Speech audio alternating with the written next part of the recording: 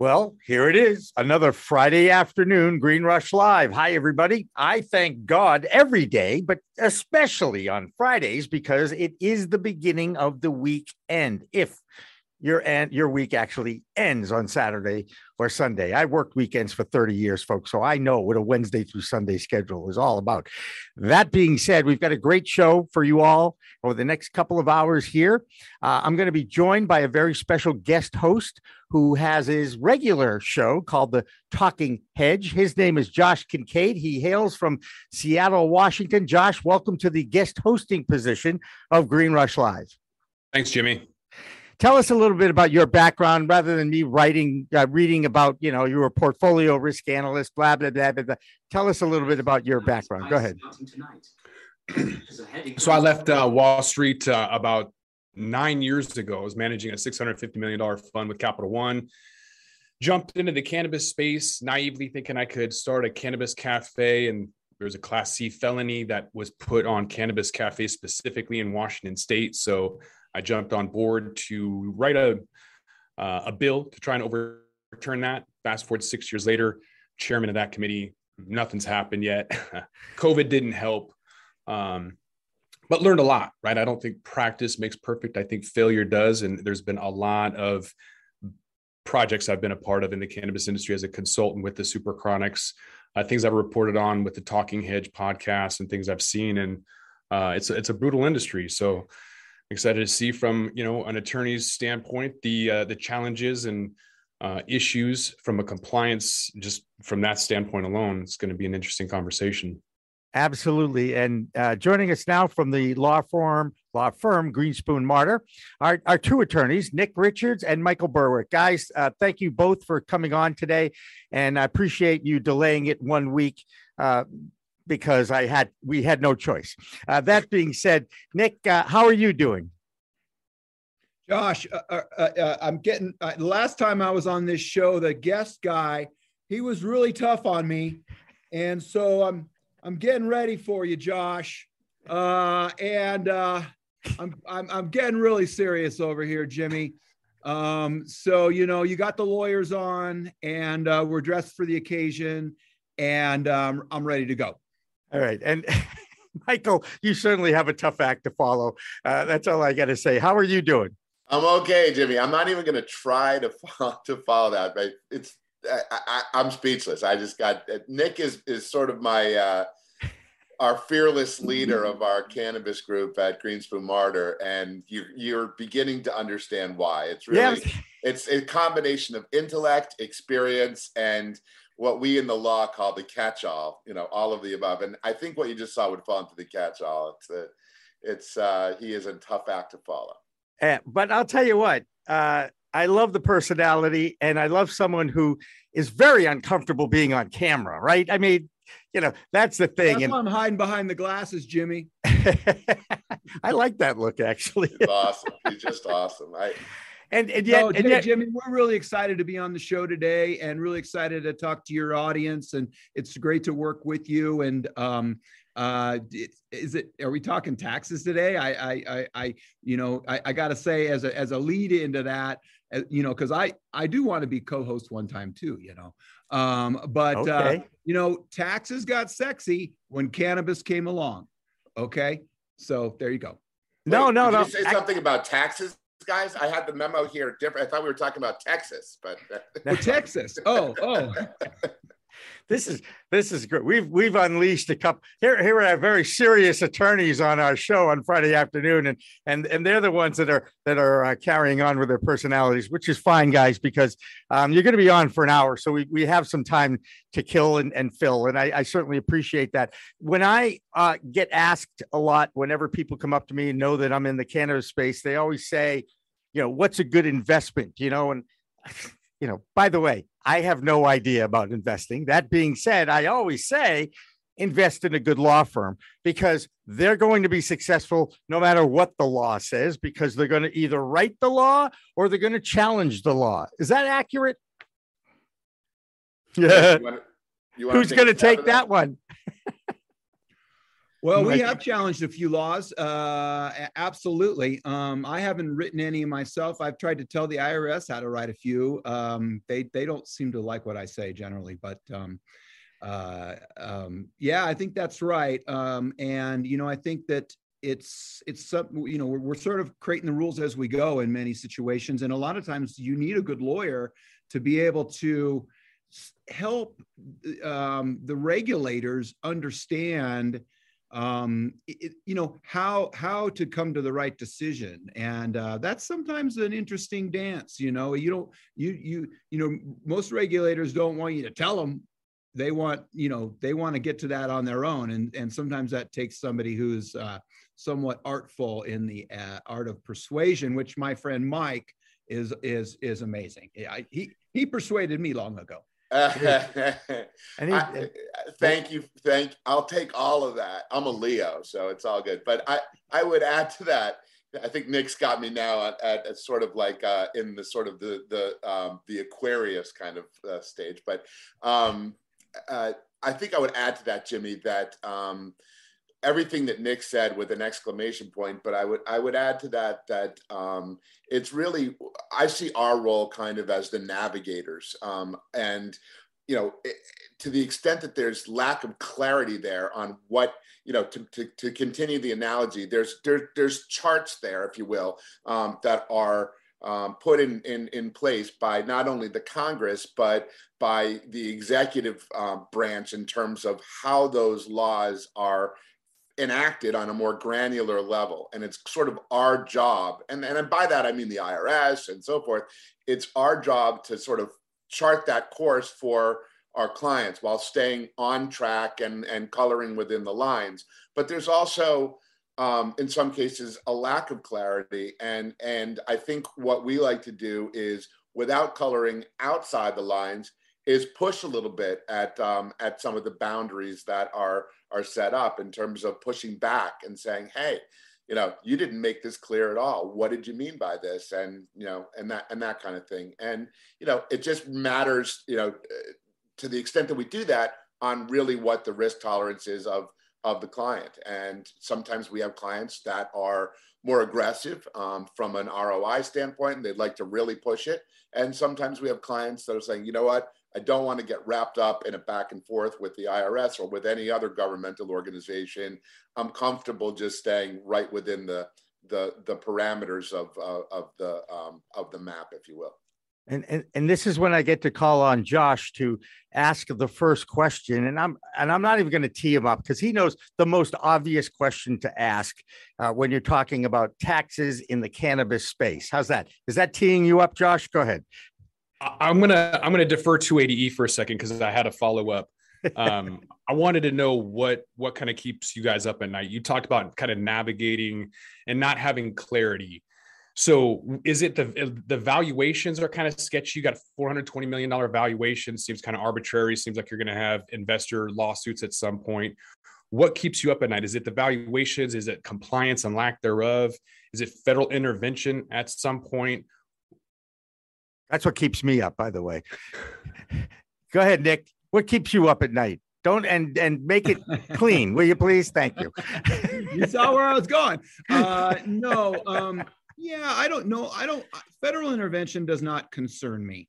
And so I want to make that clear. I think that I've been in the cannabis industry for almost 10 years now, I'd say. And I have never seen, the feds come down on a professional in a legalized cannabis,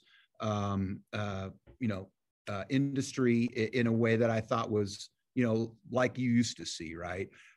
So not that I don't stay up on that. I worry for my clients. And as you approach, with me, it's usually about money. We're going to get to taxes next. And so taxes are almost always about money. And, there are events that come up in challenging the IRS or the state or the local authorities around tax matters. And, in the end, it comes down to that money. And that'll keep me awake at night when those events are coming down. And I'll hope that I can do as good for my client as I hope to. And that is the root of all evil. Michael, go ahead. Yeah, again, just to play off what Nick said a little bit. I don't, I think what we try to do in our practice is to foresee eventualities down the road. I think one of the things that gives me great comfort in the cannabis space is I always go back. It's even in my bio at the firm. Most people at this point, after practicing for almost 30 years, as I have forgotten their undergraduate education in terms of scratching their head and saying, what did I even do as an undergrad? I had a very powerful undergraduate education, majoring in sociology and psychology, which seems, a little bit, unless I were maybe a family law attorney or something like that, it seems very far afield from practicing tax, corporate, securities, et cetera, which is sort of the backbone of my practice. But when you get into spaces like I am in terms of industries, cannabis, very heavy, sports law, entertainment law, very heavy. All of this really comes in. And I really try to, one of the things that I really try to do is not only on a micro level to understand where my clients are coming from, what their needs are, what their goals, not just as a business or an entity, but as human beings. I try to do that on a macro level as well. Just to give you an example, New York State is now giving priorities. I just read this yesterday, I think. That's right. Yep. Giving priority to, in terms of licensing, to those that have been, convicted under past laws or had issues with cannabis law, with possession and so forth, and under laws that are now moot in the state of New York. So microcosm, yes, but I feel like we're coming around as far as cannabis goes. As Nick said, the first thing that we do as attorneys, the priority of all, is to protect our clients. So in that sense, I think the thing that keeps me up most is the idea that a regulator, in this case, perhaps the IRS, hasn't necessarily caught up with the emerging state of the law, and that we know we're going to win. We know we're right on the law, but it's a matter of we don't want to have to fight needless battles, which costs our clients money. And contrary to popular belief, as lawyers, our objective is not to run up our clients' tab. We want to be doing things that are proactive, that are going to make our clients more money and expand their business. We don't want to get embroiled in a battle with a regulator of any sort on the client. That's money that the client considers wasted, but perhaps necessary. We don't want to do anything to make it more necessary. And Nick and Michael, I've talked to Michael a couple of weeks ago, and he explained to me something about the tax code that you guys have figured out that may kind of have a big impact on the farming industry. Which one of you guys wants to explain that? I think we'll both work on it, but Nick, you want to open it up at a high level, and I can, work on it from there.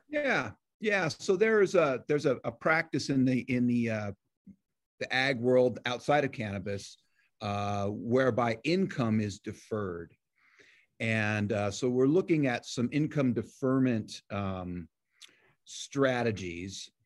And my involvement in that is looking at whether or not Section 280E would impact those strategies.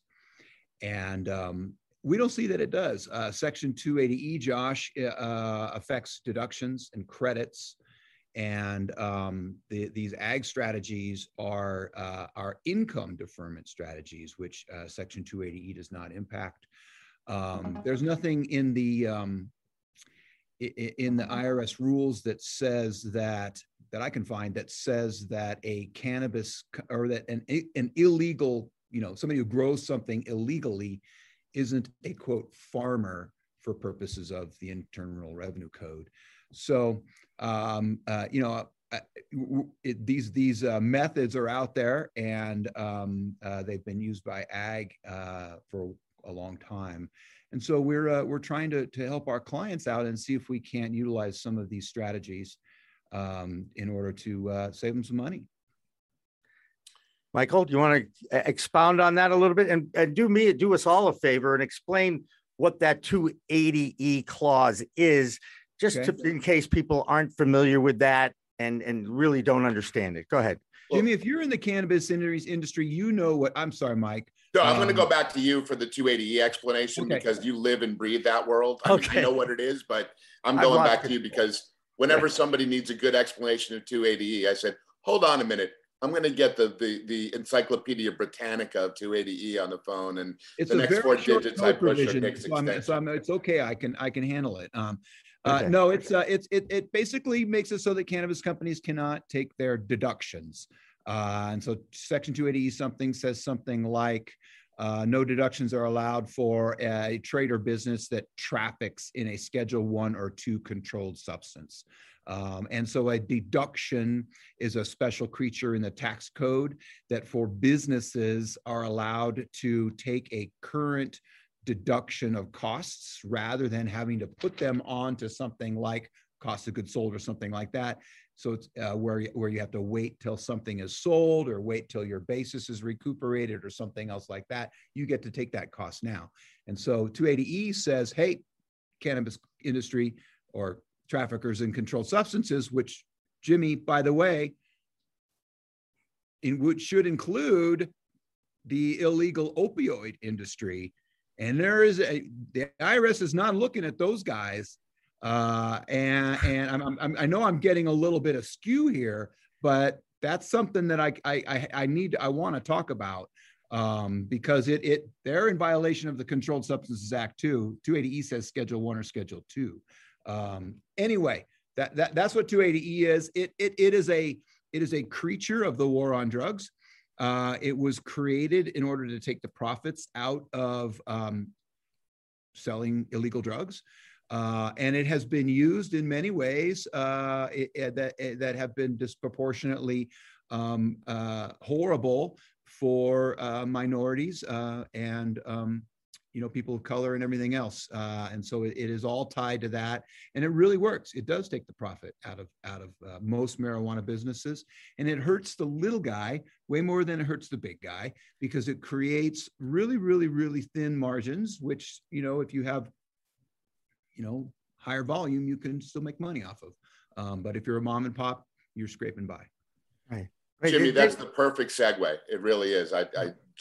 Nick really teed it up in a multitude of ways that he may not even be aware of. Nick's reference to the war on drugs and to the fact that so many of these opioids and everything are not on that schedule or not 280E.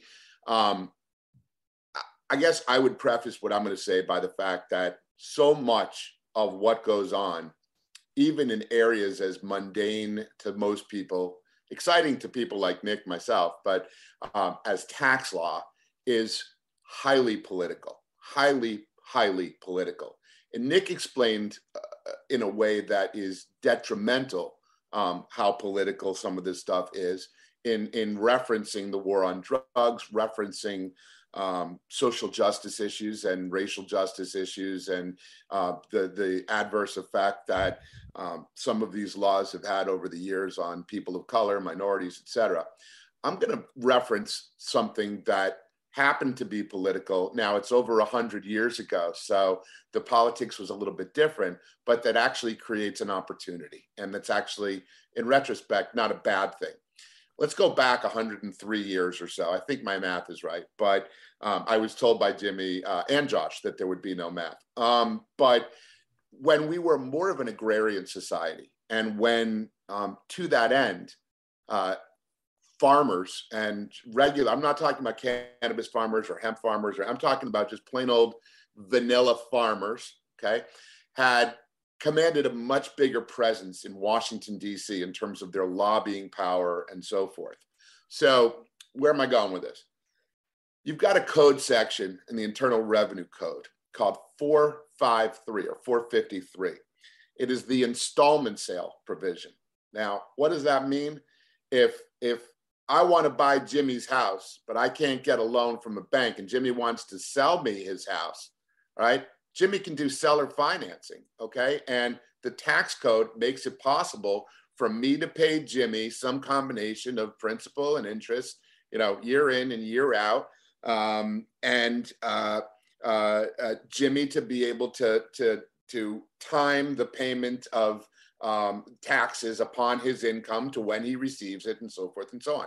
Now, for 20 years, I've been involved in legal, per the IRS, black letter law, no tax shelters or anything funky, tax deferral strategies.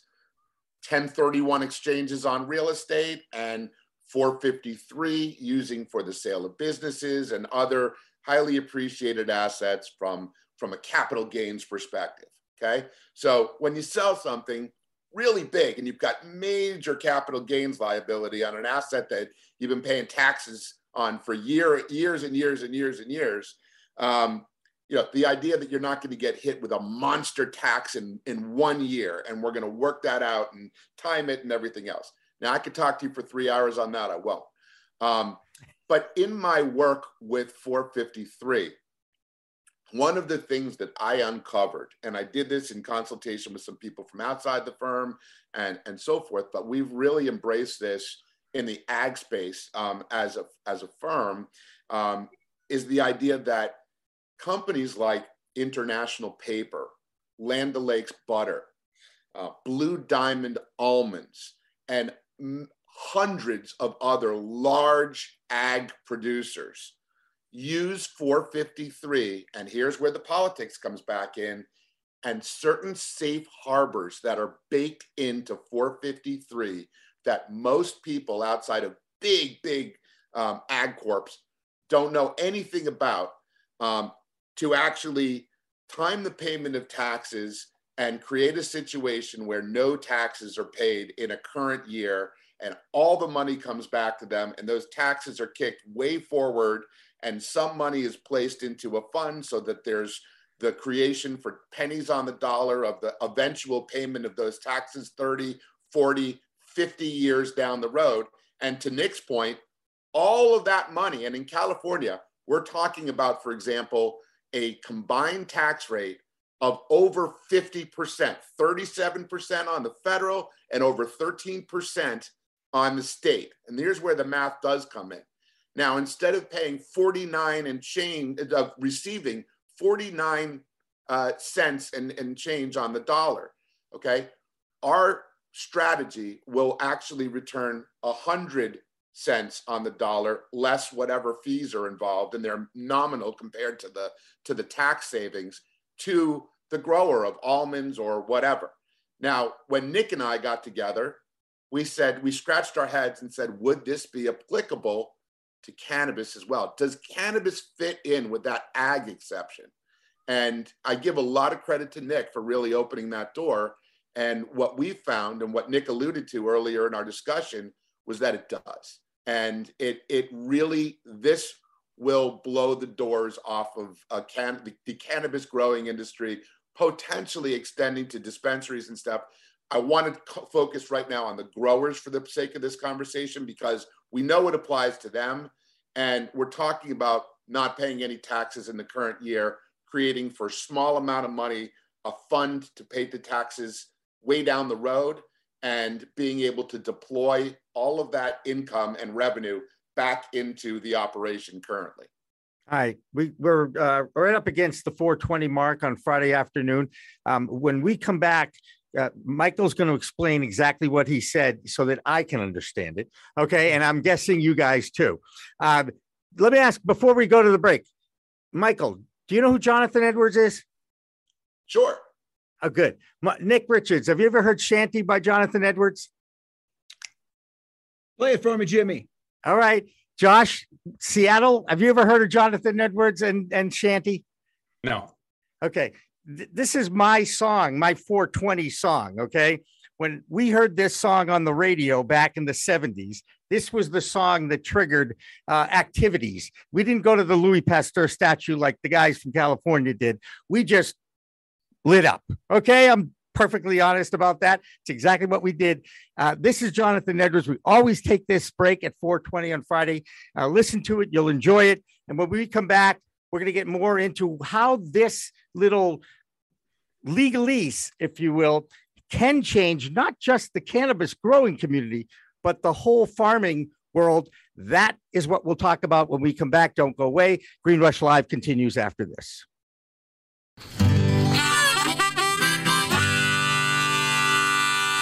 Yeah, this is a tune that I wrote back in 19... I've forgotten.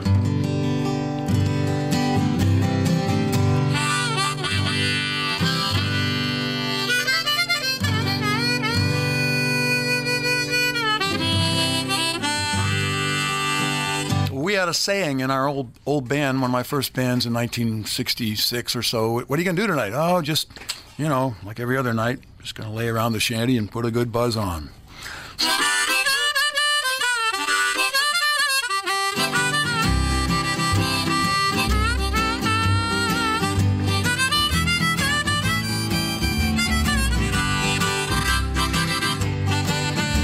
Gonna sit down in the kitchen, fix me something good to eat.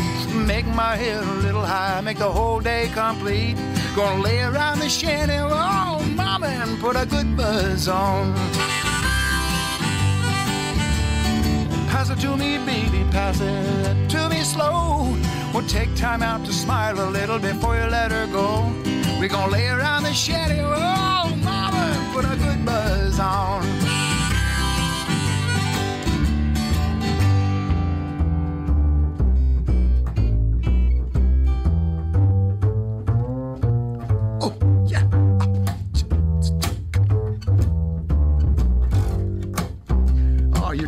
You're on something. Go ahead.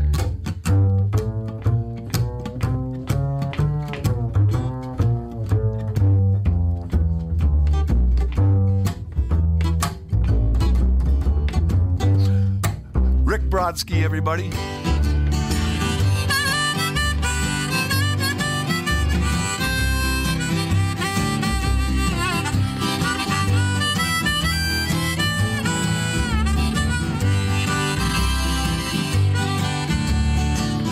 Nothing to do and there's always room for more. Fill it, light it, shut up and close that door, baby. We're gonna lay around the shanty, mama, and put a good buzz on. Take it, okay.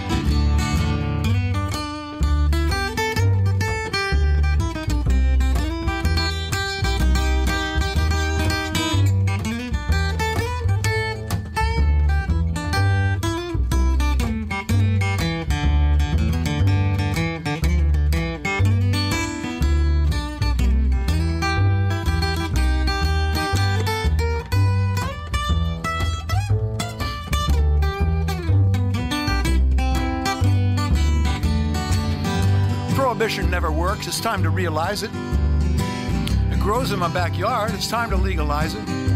We're gonna lay around the shanty, mama, and put a good buzz on.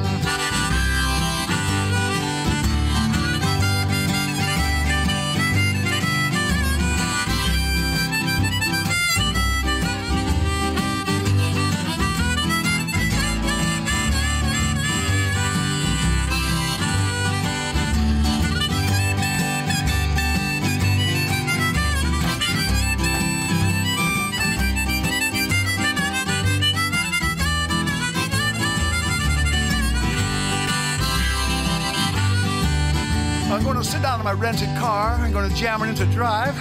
Gonna head on out and play at WSCA with Sean. I'm glad I'm alive. We're gonna lay around the shanty, mama, and put a good buzz on every night and day. We're gonna lay around the shanty, mama, and put a good buzz on.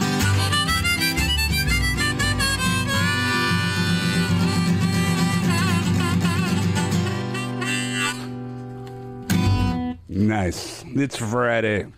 Thank God. Thank God Jonathan Edwards is joining us live in the WSCA studios. Pro Cannabis Media and PCM TV programming is supported by Revolutionary Clinics in Massachusetts, the #1 medical dispensary where the patient comes first. And by Salient Systems for Video Surveillance. You've got regulations, Salient has solutions for your security needs. And by Accounting Buds, your #1 accounting solution for the cannabis industry. And by TCP's Style Lighting Grow Kit, all you need to grow.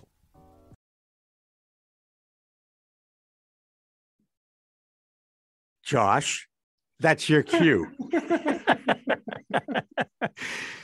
Are you going to do a show reset or not? It's all you, Jimmy. Yeah. All right. All right. You know, it's not difficult. I bet Nick can do it. Nick, can you do Hi, it? welcome back. My name's Nick Richards here with Pro Cannabis Media. I got me the biggest stars in the whole land today. I got Josh, I got Jimmy, I got Michael. We are rolling. That's actually pretty good, Nick. I got to tell you. The name of the show, of course, is Green Rush Live. We're here every Friday afternoon from 4 to 6 p.m. Eastern Time on Pro Cannabis Media. And we are talking with a few of our attorney friends from Greenspoon Martyr. They're a national law firm that is based in, are you based in Littleton, Colorado, Nick? No. I go home there. Okay. I do. I go home there. So is it Denver? So we have 26 offices across the country. Our headquarters is in Fort Lauderdale, Florida. I'm based in Littleton, but that's Denver. You see behind me there. That's not Littleton. I get it. All right. I get that. All right. Now, before we went to the break and heard Jonathan Edwards sing Shanty, I threw a question into the chat room. The first person to email me at my company email, and I put that in the chat room, the name of the 3 counties that make up the Emerald Triangle will get one of our limited edition, because I've only got about 46 of these, Pro Cannabis Media t-shirts with my signature saying, "It's a whole new world of weed." Here, I'll do it this way. Right, Dan? There we go. Very nice, Jimmy. You notice how he says 46. He knows exactly how many he's signed and how many t-shirts are there. It's not about 50. It's not about 45. He knows there's 46 t-shirts. 46. That's right. I mean, one thing, I got that chat box up. I don't see anything in there. Well, I'm waiting to see if anybody has emailed me yet.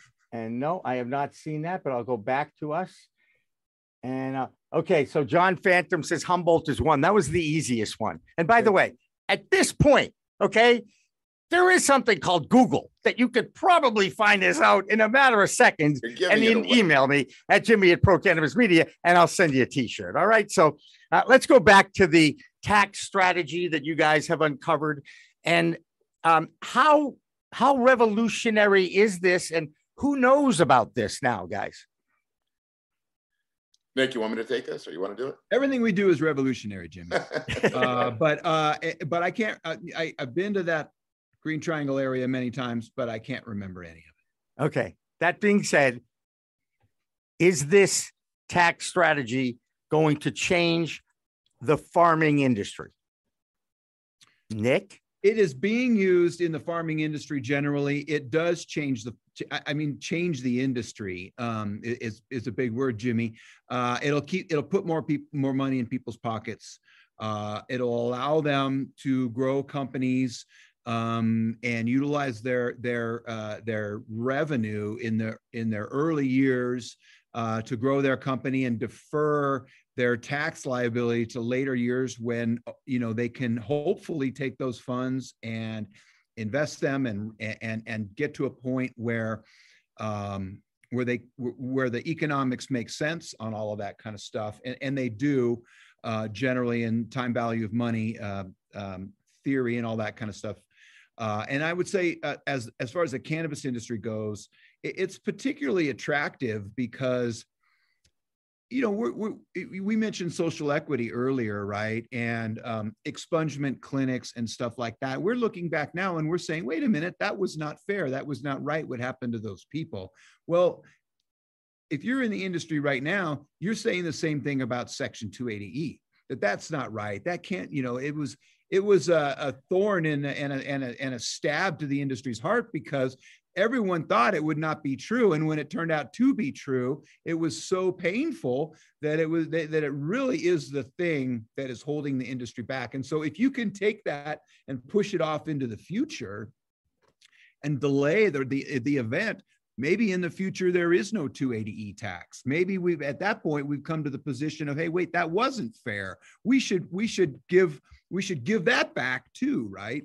And I'll also say that the law on Section 280E is not yet resolved. We don't really yet know if it is truly constitutional or not beyond the United States tax courts and the lower federal court's rulings because the Ninth Circuit failed to rule on the constitutional questions in the Patients Mutual case. And so that's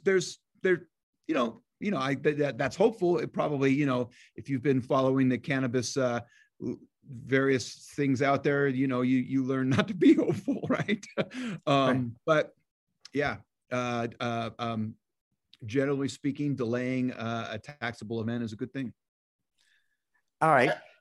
Go ahead, Michael. Go ahead. I'd go one step beyond where Nick went. I think, again, being sort of a student of Washington, D.C. and what goes on there, I think when you've got an institution like the Supreme Court and people say, oh, Supreme Court, and they try to divide up 6-3 conservative justices, liberal justices, and you've got, rumblings and some offhanded comments by the most conservative member, perhaps, of the court, that being Justice Thomas, about everything with respect to, to cannabis and enforcement of cannabis laws and scheduling and everything else. I think that there is an awareness on the entire political spectrum, with some notable exceptions. You're going to have some people probably that still believe in the prohibition of alcohol, and you're never going to change those people. But I think it is an absolute minority in Washington, small m minority, that is still under the impression that people need to be protected, from cannabis. As far as revolutionary goes, I mean, you take 280E, which is a huge thorn in the side financially of growers out there.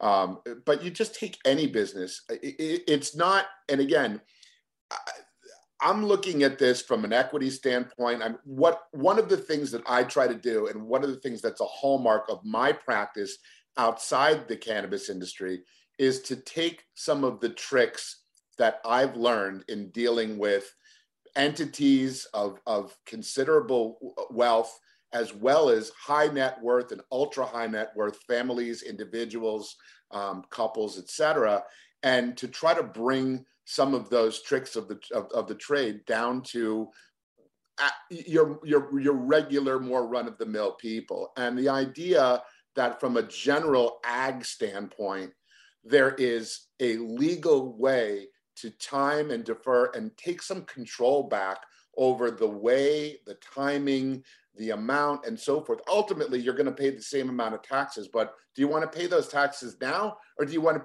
set a few dollars aside each month and pay them, let them accrue and pay them 40 or 50 years from now? That's all completely legal, kosher, whatever word you want to use, within the framework of the IRS. We're not going outside the black letter law of the Internal Revenue Code for anything that we do in the tax deferral area. Notice I didn't say tax avoidance area, tax deferral area. But that deferral is worth a lot of money in the pockets of growers of all different types of agricultural products, including cannabis, and the power that they have to reinvest in their businesses, to expand, to diversify. Maybe they don't want to be solely in cannabis. Maybe they want to take some of that money that they would have paid to the government and invest it in Berkshire Hathaway stock. Whatever, they can do that, and that makes them more powerful. It gives them more staying power as companies, and they need to be around for a while, because this industry is solid, it's growing, and we don't want to see this industry get dominated by a handful of powerful entities. We want to see this be a democratic institution where everybody can play. Yeah, it's fair, and certainly the pie is big enough. Josh, I want to get your reaction to what you just heard from our two attorney friends, and what impact do you think it will have down the road on this industry? Go ahead, Josh. Yeah, the financial impact of 453 is interesting, but I think in order to understand that and kind of have a full understanding, you have to compare that to what impact 280E would have if you were to remove that. So the financial impacts of 280E and being able to write off labor, which is probably your most expensive, or at least one of your most expensive line items, And the ability to write off that labor is going to make a lot of these pot stocks immediately overnight look a lot more advantageous, a lot more profitable, and have their bottom line, the profitability, look a lot better. So right off the bat, just from a fundamental standpoint, it's going to have a huge impact. And yet that's probably minuscule by comparison to what, at least from my understanding, just I've never heard of it before, just hearing it now, but I can just know that a small little segment of 280E versus having complete tax deferral is a massive opportunity. And we're all focusing on 280E, and yet 453 seems like a crazy opportunity. I say hyperbolic stuff like 85% of all CBD companies will fail unless they have an entity in Puerto Rico utilizing Act 60, not paying federal income tax and saving 37% and having that margin, because we're talking about thin razor margins in agriculture. Cannabis is just, one of those. So if someone's in Puerto Rico and they're competing against someone in California, how can you compete with somebody making 37% more than you? And the short answer is that you don't. There is no competition to that. So every entity, every 453, 280E, you're clinging on to the hope of increasing your margins. And these are just one of those tools in order to be able to do that and try to compete and pivot to stay relevant for one more day. Bud Tracker wins the t-shirt, by the way. Just want to throw that out there. The chat room is starting to go back and forth a little bit, which is always fun. I got to ask a question of all three of you guys. Nick, you said something off the top that I didn't jump on, but I'm going to go back to it now. You're actually confident that our federal government can institute a regulatory system to legalize the cannabis plant. And I want to know, is the plant going to fall under the Department of Agriculture, Food and Drug Administration, or the DEA? Yes. Yes, all three. Is that what you're saying? ATF. ATF is the other one, right? Alcohol and tobacco and firearms, right? So we have all these entities in DC, and you're confident that one of them, all of them, little bits and pieces of each one of them. I have not heard anybody in the industry that is confident about our federal government coming up with a plan that makes sense. Are you saying I said that? Yeah, you did. I heard you say it. I was like, well, confident about federal? Well, let me say this. So we actually had, I think actually it's a little bit of an exciting time on that. We saw two Republican bills come out last year, right? And there's a lot of talk around those two bills, and of course Schumer bill. We're going to see a revised Schumer bill come out in the next couple of months, so that's very exciting as well. So I think that one of the things that I thought of earlier in our discussion around sort of the impact and where the states are and all that kind of stuff. The fact that we have these two Republican bills out there is a big deal, because now both sides are showing their cards. Both sides are saying, hey, this is what we think will work. And the exciting thing about the states reform bill, I think the Nancy Grace bill is 3% tax on the federal bill. Right. That's a great rate for the industry. The industry should be rallying behind that. I think there's some problems with that bill, of course, but there's always problems with the bill. And a 3% tax in the federal tax like that would really help the industry get past, one of its biggest problems, which is, those folks who are not part of the industry, the traditional market.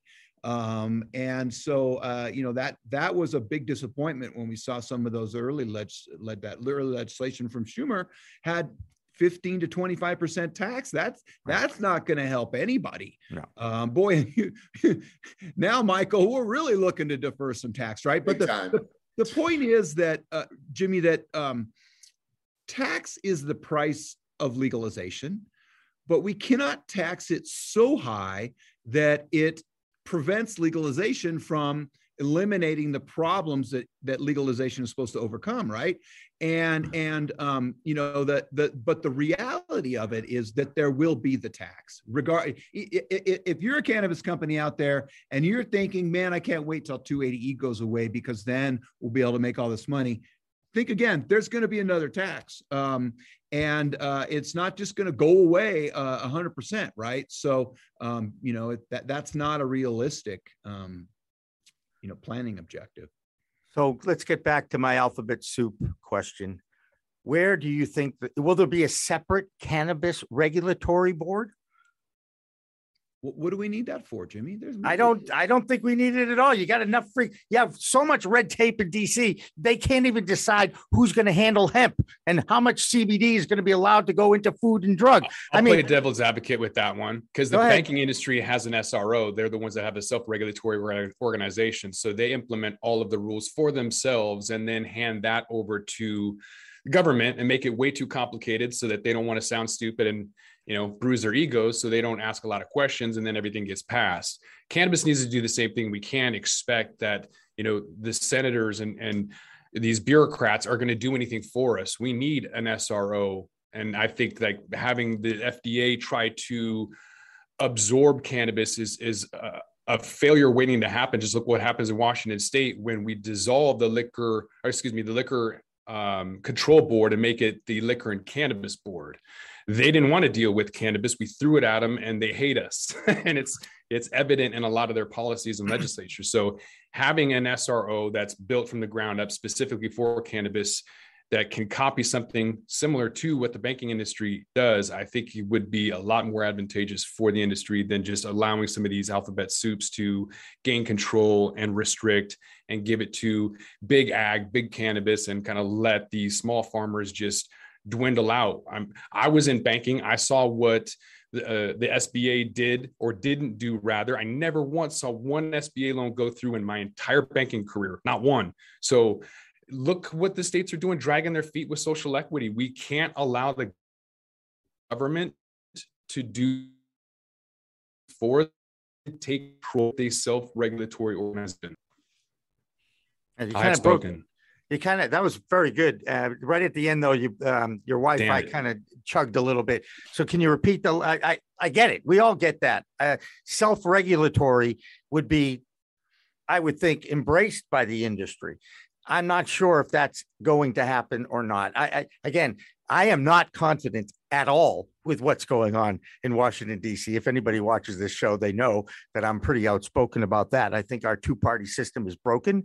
I think that we have too many senators hanging around for 50 years. Term limits have to be put in place because that Senate does not look like our country. The House of Representatives has a little bit better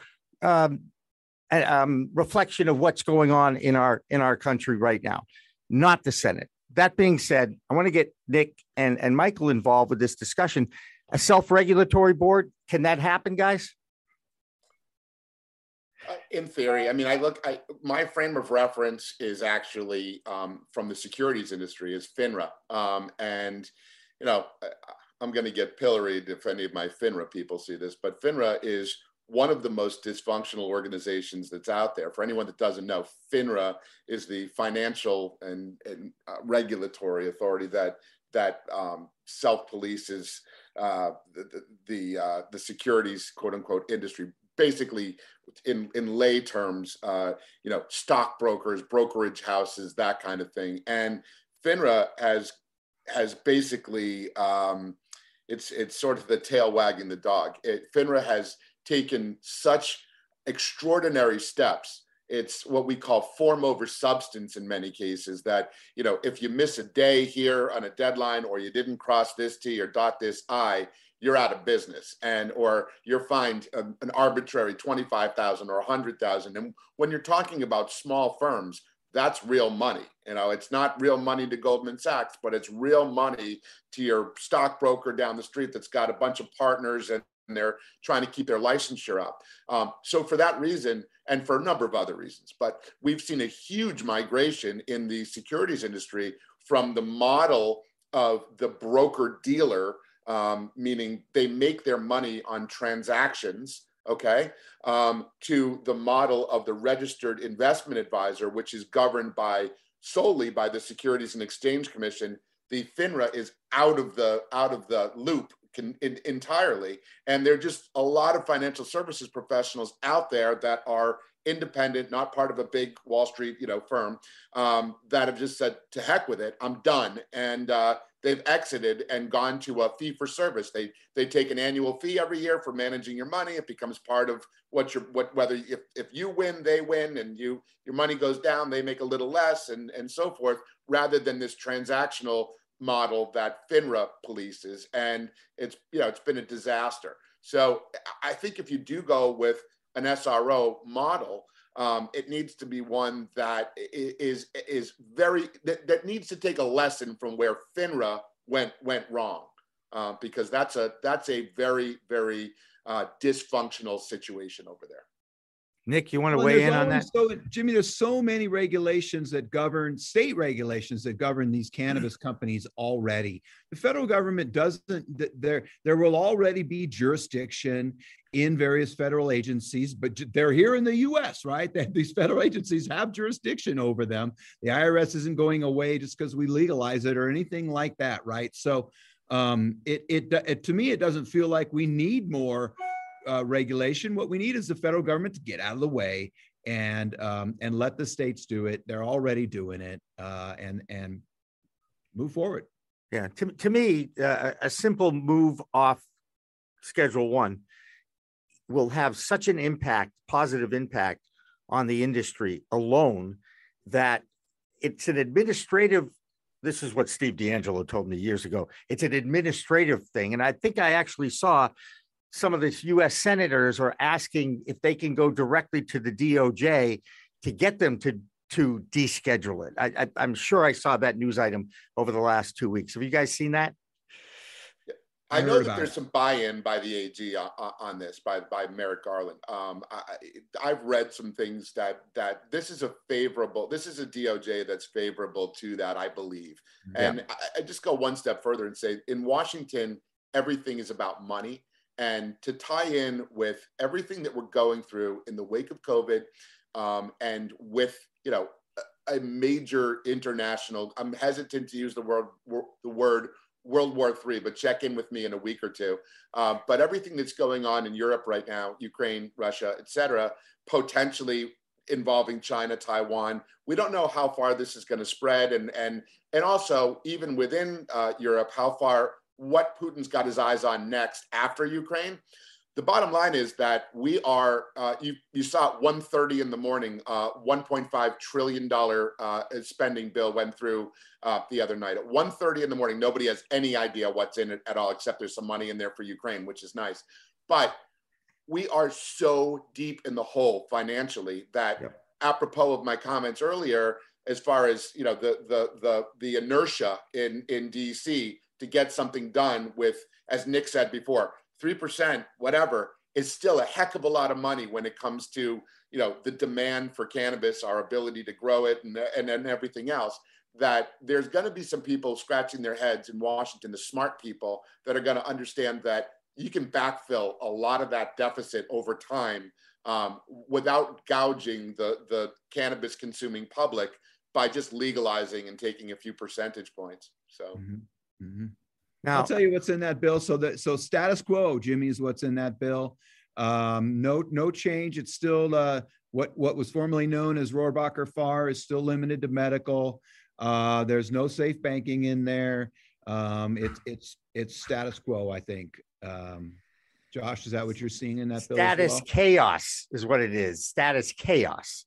At least that's the way I look at it, or stagnation, however you want to look at it. Michael, you brought up what's going on in Russia and Ukraine. Our lead story on We Talk News is the detaining of the WNBA superstar and two-time Olympic gold medalist Brittany Griner in Russia for carrying hash oil to an airport. She played professional basketball in Russia as well. This is a very difficult time to deal with Russia. Like, the U.S. is not going to be looking for a favor. Am I right? How ugly can this get? And this is just an opinion, guy, not legal, but I think she's in big trouble myself. I'll take a first stab at this, and I'll be brief. This has absolutely, positively nothing to do with hash oil or anything else. I promise you that the people over in Russia knew that she was a consumer of of hash oil long before she ever left for the airport or anything else. They did nothing about it. This was an opportunity to detain an American for something that was on the surface illegal under Russian law, but they did it to prove a point and to flex their muscles for the United States and the rest of the world. It could have been anything else. They were just looking for a premise to detain her. This is not a hash or a cannabis issue whatsoever. This is a Russia issue. And they, again, the entire time she played over there in the off season, they could have come into her apartment and, arrested her at any time because they know everything. Did they entrap her? Did they put it in her bag? I love you, Jimmy, but you're attributing American jurisprudence over to Russia. So in Russia, they would say, entrapment. What is Jimmy talking about? We don't have entrapment. We don't have entrapment over here, So this is what we do here, right? Yeah, I mean, this is like Cheerios in the morning, All right, one more question I got for you guys about MRBs. Okay, marijuana-related businesses. That is the technical term in the banking world for companies like mine that give the industry a voice and also take sponsorship dollars from the cannabis industry. We are an ancillary company. We don't touch the plant. We don't have any links on our site that go to any dispensaries. And we are still an MRB according to the banks. Is that are they going to ease up on that? I'm starting to see and hear about some banks that have like tier 1 that are plant touching MRBs, and tier 2, like a media company, like a container company, like a paper company that is working with the industry and taking money from it. But it is not a plant touching one. Is this where we're at right now? And can we change that? Jimmy, MRBs, as you call them, need to be concerned about one thing: Form 8300. Okay, Form 8300, Jimmy. If you're providing services to a cannabis company, they're paying you cash. I know we all go, we don't take cash. At some point, you will if you're in this industry, and you need to know about Form 8300. Which is the form that you file when you get more than 10,000 cash from someone. And so that's really, really important for MRBs. The IRS audits those MRBs and makes sure that they're filing their forms 8300. Cool.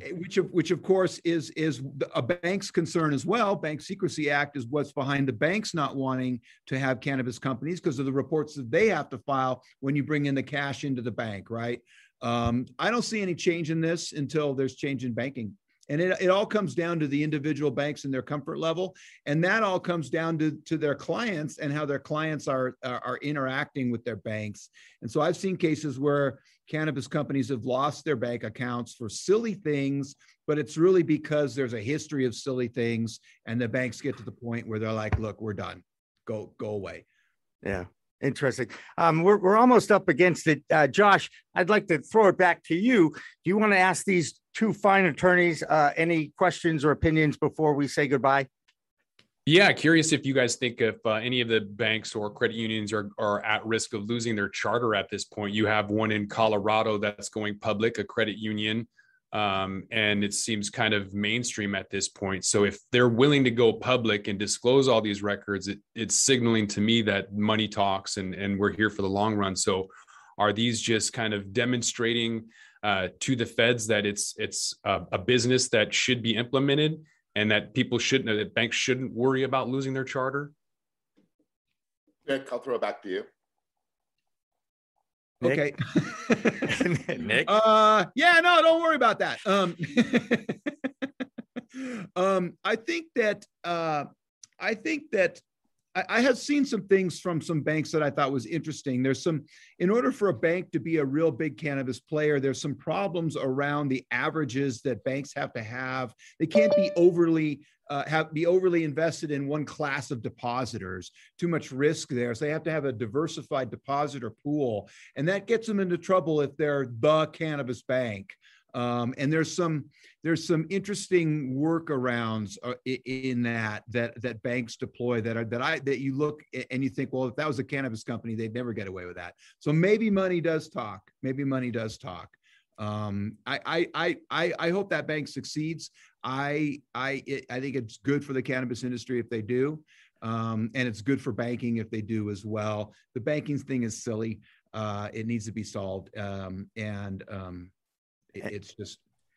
And your representative, Ed Perlmutter, has said he's going to be a pest about getting it, like he hasn't been a pest over the last, 10 years of being in office, but that's his charge. Michael Berwick and Nick Richards from Greenspoon Martyr. Look, I always learn when I talk to really smart people like you guys, okay? And I really appreciate you taking the time out to explain this new tax strategy that you've discovered. And if people want to ask you questions, let's give Michael's email out. Michael, how do people find you? Oh, very simply. You can email me at Michael, Michael, dot or period, whatever you prefer, Berwick, Burwick, at GM, as in General Motors or Greenspoon Martyr, whatever you prefer, law.com. And I would say you can do the same thing with my partner and colleague and friend, Nick Richards, except it's nick.richards@gmlaw.com. You don't have to spell it out. I think we got Nick Richards under control. Nick's got an easier. I mean, Michael Berwick's not that write difficult. That down. I'm going to give you the Cyrillic spelling for all of our Ukrainian and Eastern European. Wait, I'm getting ready again. Here we go. Oh, here we go. There he goes. This is the big finish. All right, Jimmy. Nick, so this is a microfiber moisture cloth. Greenspoon Martyr logo. We used to call these do-rags back when I was a kid, but I don't think I still do. You still call that a do-rag? Yeah. I guess I haven't had my formal initiation yet because I don't have one of those, and I'd like to get. How about the pink sunglasses? Do you have those, Michael? I don't have those either. My daughter has one. I borrow them from time to time. So. All right, guys. Thank you so much. We've got 3 CEOs who are on hold that are going to join us over the next hour, and we'll meet them after this break. Don't go away. Green Rush Live continues after this.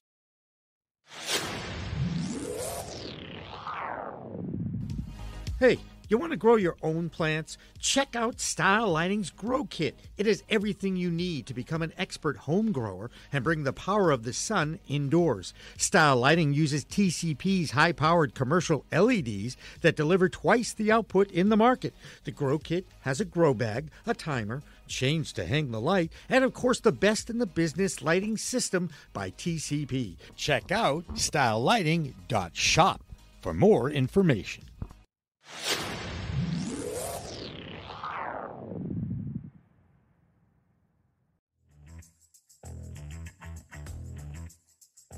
Hi, my name's Tai Chang. I'm the president and founder of Aloha Green Apothecary in Hawaii. We're a vertically integrated medical cannabis company with 3 dispensaries, 1 extraction lab, and 1 cultivation center near the North Shore of Oahu. We have over 150 employees now, and we've been working with Adaptive HR to meet our human resource needs. We're super excited to work with them as we expand, and we've grown at least 2-3 times over the last 2 years. So we look forward to a good relationship with Adaptive, and come visit us in Hawaii anytime. Aloha.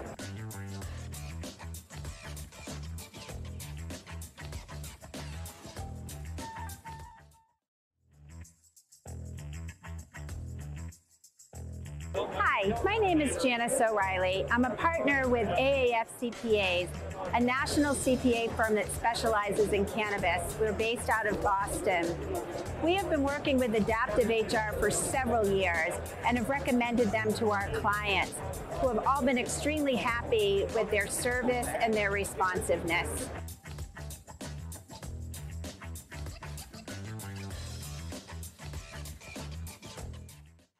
Calling All Growers with Liz Grow is supported by The Grow Kit from stylelighting.shop. Adaptive HR, built for your cannabis business.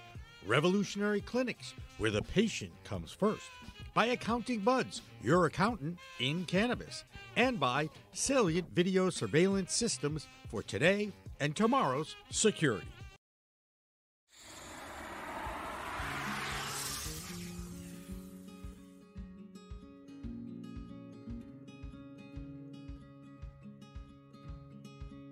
You would think that it is.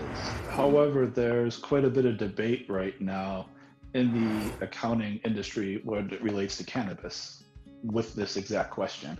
I'm part of a few different networking groups that are solely accountants for cannabis companies. And there's been quite a bit of back and forth in those communities and discussion regarding whether 280E, if it went away, if the administration legalized cannabis or took it off of Schedule 1, what would happen? And it could go either way right now. The debate is it could make the accountant's life much easier. That's what a lot of the inexperienced accountants are saying right now, it seems. Whereas the accountants that have been in this industry for a while and have gone through the same thing that happened with hemp a few years ago are saying that it actually will make lives more difficult, because when hemp became declassified a while back, the accounting became more complicated.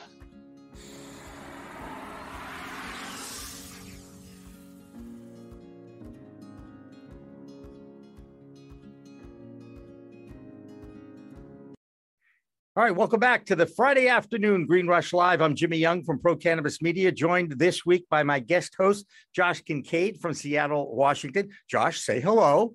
Hello. Good job, Josh. He does a show called The Talking Hedge. Hey, give yourself a little plug. How often do you do that? Where can people find it? Go ahead. The Talking Hedge is on your favorite cannabis, on all your podcasts. So 5 days a week, Monday through Friday, odd episodes. We're everywhere. You do a show every day. Yeah, I mean, between 10 minutes and an hour. Wow. I mean, I thought I was nuts doing 3 shows a week, but that's a completely different entity. But I admire your work ethic, and you've been a very nice guest host so far. So let's keep it going. Let's meet our next 2 guests. They're both CEOs. You know, now I'm not going to compare the CEO to the other CEO, but I'm going to start with Kim Real from Azuca. Tell us about Azuca, and I understand you're an edible company in New Mexico, and that's all I know. So tell me a little bit about you. Sure. I'm a co-founder and CEO of Azuca, partnered with my co-founder, Ron Silver, who's a chef in New York City. So we are sort of New Mexico and New York based, and we are an advanced formulations company for edibles. So what we do is we create formulations that make ingestible cannabis fast acting, great tasting, and very easy to manufacture in ingestible form. And then we license our formulations and provide a proprietary non-infused precursor to edibles companies to make their edibles fast acting, great tasting, and very easy to make. Cool. Very good. And speaking of chefs, we've got one. We've got Chef Nikki right here. Nick, tell us a little bit about what you're up to, what you do. So my name is Chef Nick E. I am from the Herbal Creative Kitchen, AKA Kitchen. I spell it K-I-T-H-C-E-N, completely intentional. I get it. That's that THC thing. Yeah. I got ESPN, man. Good stuff. All right. Excellent. So I'm specializing in doing lots of infusions. So on the spot infusions, if somebody wants to learn how to infuse their own products for dispensaries or people creating products to kind of showcase their products to bud tenders. So say just how Azuca, say they have some terpene profiles they want to showcase and with their bud tenders at a certain location. So that's where I will come in and use that. So they'll just gain a little bit more knowledge about that, be able to taste other things, be able to complement it, and overall just be able to sell the product a little bit more. And as well, just doing private events and, educational events, just everything, getting involved with people, getting educated about the plant and how it's infused with food, especially and in beverages, and how everybody can learn with that. Very cool. And of course, private parties, right, Chef Nikki? Yes, of course. So private parties is a big thing, especially with big brands, just doing a lot of grand opening kind of stuff. Like I do have almost a basic food truck set up with a pizza oven, smoker to do whole product launches or barbecues outside of your location, and all like showcasing terpene profiles, you know, just in case we're naming our pizza, maybe a margarita pizza, say, so to speak, or just, you know, going along with the themes without necessarily being completely infused all the time. But then there is the private party aspect about it as well, depending on the liabilities, of course. Kim, I want to ask you the next question about interstate commerce. We all know that it's not allowed technically, right? Legally, if you will. However, in the edible space, you guys have recipes, basically. Am I right? You have a license that's a intellectual property that you can share with other states where they can make that same recipe in that state, correct? Correct. So our formulations are now in, I think, about 14, growing to probably 20 some states by the end of this year. We're in Canada, we're expanding in Europe. We have products in Asia and South America. So because of the flexibility of our formulations, we can actually ship anywhere in the world because we don't ship any active ingredients. So we put the precursors in our partners' hands and they activate it and are off to the races. So we kind of have this magic business model and formulation kit that lets us sort of leapfrog over this interstate commerce limitation. Yeah. And again, Josh, I'm going to bring you in because I want to get your opinion about this. You know, we all know, in fact, we had a trivia question about the 3 counties in the Emerald Triangle to give away a t-shirt earlier. 80% of the legacy market comes out of that Emerald Triangle inside the United States. The illegal market, if you will, that's flour going across state lines that is not detected. And yet there's a legal entity here who shares a intellectual property, a recipe for an edible. She's all over the country. Is this fair? Yeah, I mean, I think it's fair. It's how normal business should be conducted. You know, if you're trying to become essentially a multi-state operator, if you look at any other regular business model, whether it's Pepsi or Coca-Cola, they have regional facilities. So you have maybe a spot in, you know, New Mexico where everything is made, all your secret ingredients, everything that's proprietary, or your secret intellectual property, and then distributed to your regions from there. And then your partners have the water and the general components that they add to it. So it makes sense to me. I just want to know why infused coffee isn't a thing. I mean, I'm in Seattle and infused coffee, K-Cups that's not real coffee, in my opinion. I'm waiting for, that's kind of my indicator of normalization is like when you have coffee and it's everywhere, then I think maybe that the beverage category you can start getting excited about it. Until then it's regional. And I think maybe coffee is kind of that bellwether indicator of beverage normalization. So hopefully infused coffee will be a thing. I'm ready for it. Now, I'm guessing that the other 2 guests on our show are all for infusing all these kinds of products, all these cannabinoids and terpenes into as many different food items as they possibly can, especially at private events, Chef Nikki, right? Of course. Let me ask you a question. And I know what the answer is, but I want you to explain it to people. We all know, and we talk about responsible use of cannabis. We all hear the mantra to start low and go slow, especially when you're dealing with an edible product, because for the most part, people who have had edible experiences, there's always one bad experience that is a funny story to tell, but while you're inside that uncomfortable reaction, it is not pleasant at all. How do you, as a chef at a private party, screen the people you're feeding? So specifically for that, there is a few steps. So first of all, we are making sure that everybody knows what they're consuming and is knowledgeable about it. Say if it is a private party and there is alcohol there, to be knowledgeable about that as well. So we obviously don't recommend that, but obviously for the dosing standpoint, just as it is, my specialty is doing multi-course dinners. So every single course maybe your beverage or your food course, whether it's a small bite or it's a full entree, will be kind of dosed accordingly. So it'll be maybe your first course, you'll get 1 milligram, 2 milligrams, depending on what you actually state in the beginning of the meal. So in the beginning of the meal, I'm going around to the table, taking dosage preferences from each guest, making sure if they want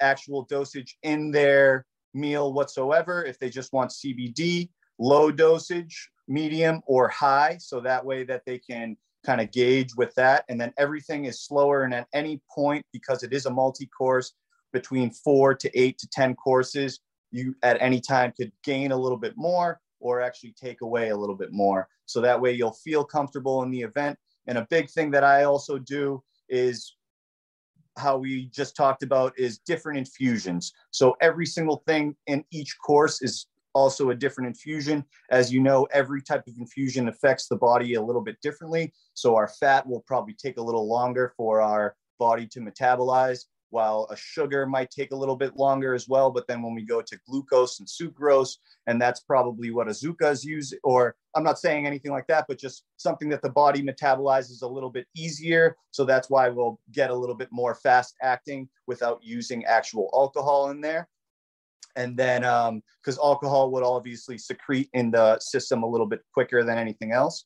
But so alcohol different types of sugars and different types of fats. So it's all this whole science behind it of how all these cannabinoids are going to affect you at a certain time throughout the experience. Yeah. And that's great. And that's a responsible approach to your culinary wisdom, Chef Nicky. Okay. Yeah. And thank you. You know, and you're responsible for people, then the reactions. And the worst thing that can happen is you get a newcomer who's never had any experience at all and gets too much, gets one of those uncomfortable experiences and never wants to do it again. Right. We all want, right? Am I right? Yeah, nano emulsification should fix that though. If there's a faster onset, then you don't have to wait an hour to say, hey, should I take this second cookie? And so with nano emulsification and the faster uptake and the quicker high, should in theory avoid that, which is almost unfortunate that the newcomers coming up don't have that story to tell about how they OD'd on edibles. But you know, that's also a good thing. Yeah, right. Kim, go ahead. These are great opportunities to educate, especially newcomers to edible or ingestible cannabis, about the different ways that the body actually can metabolize ingestible cannabis. So traditional edibles that are not, using a formulation like ours, they are metabolized by the liver, what's called first pass metabolism. And what that does is it breaks the distillate, usually the delta-9 THC, down into something called 11-hydroxy THC, happens in your liver. And that's why traditional edibles take so long, right? It just takes a long time for your body to do that work. And it also, the 11-hydroxy THC is what produces more of the traditional edibles effect of the couch lock, more sedative effect. But there's other ways you can enjoy ingestible cannabis. For example, our formulations, because they're absorbed in the soft tissue, they're a hydrophilic, water-seeking encapsulation of the THC molecule. When they're ingested, they're absorbed quickly, and they actually remain delta-9 THC. So the consumer can experience more of a smoker's effect, more of a euphoric effect from the THC instead of the 11-hydroxy THC of traditional edibles. So there's a great opportunity to educate consumers about this array of ways to experience cannabis. And I think that's the real key to avoiding those bad experiences that you're talking about that so many people have had with edible or ingestible cannabis. It was certainly bad advice from the first bud tender with my medical card I ever got. And it was an uncomfortable 33 milligram experience, let's just say. But as my life philosophy, and anybody who knows me, any of my friends out there know, as long as you live to tell the story, it's okay. At least that's I feel. How important is quality control, Kim? And what kind of things do you have in place as a business to make sure that the product that comes out with your brand and your labeling in New Mexico is the same product that might be in Michigan or California or even Massachusetts? Sure. I mean, so we have standard, food safety protocols for all of the stuff that we do in terms of our pre-infused ingredients. And then for anything that is the infused ingredient, so when you add the active cannabinoid, THC or CBD or any other cannabinoid, we have a protocol of everything is tested 3 times before it goes to the consumer, right? The extract distillate is tested once. It's typically tested a second time by a different lab. Then it goes into a finished product. Sometimes there's an intermediary product that is tested a 3rd time, and then finished product tested a 4th time for potency, heavy metals, contaminants, et cetera. So we really believe in at least 3 steps along the quality control process of testing for all the things that the consumer cares about. So potency and cannabinoids.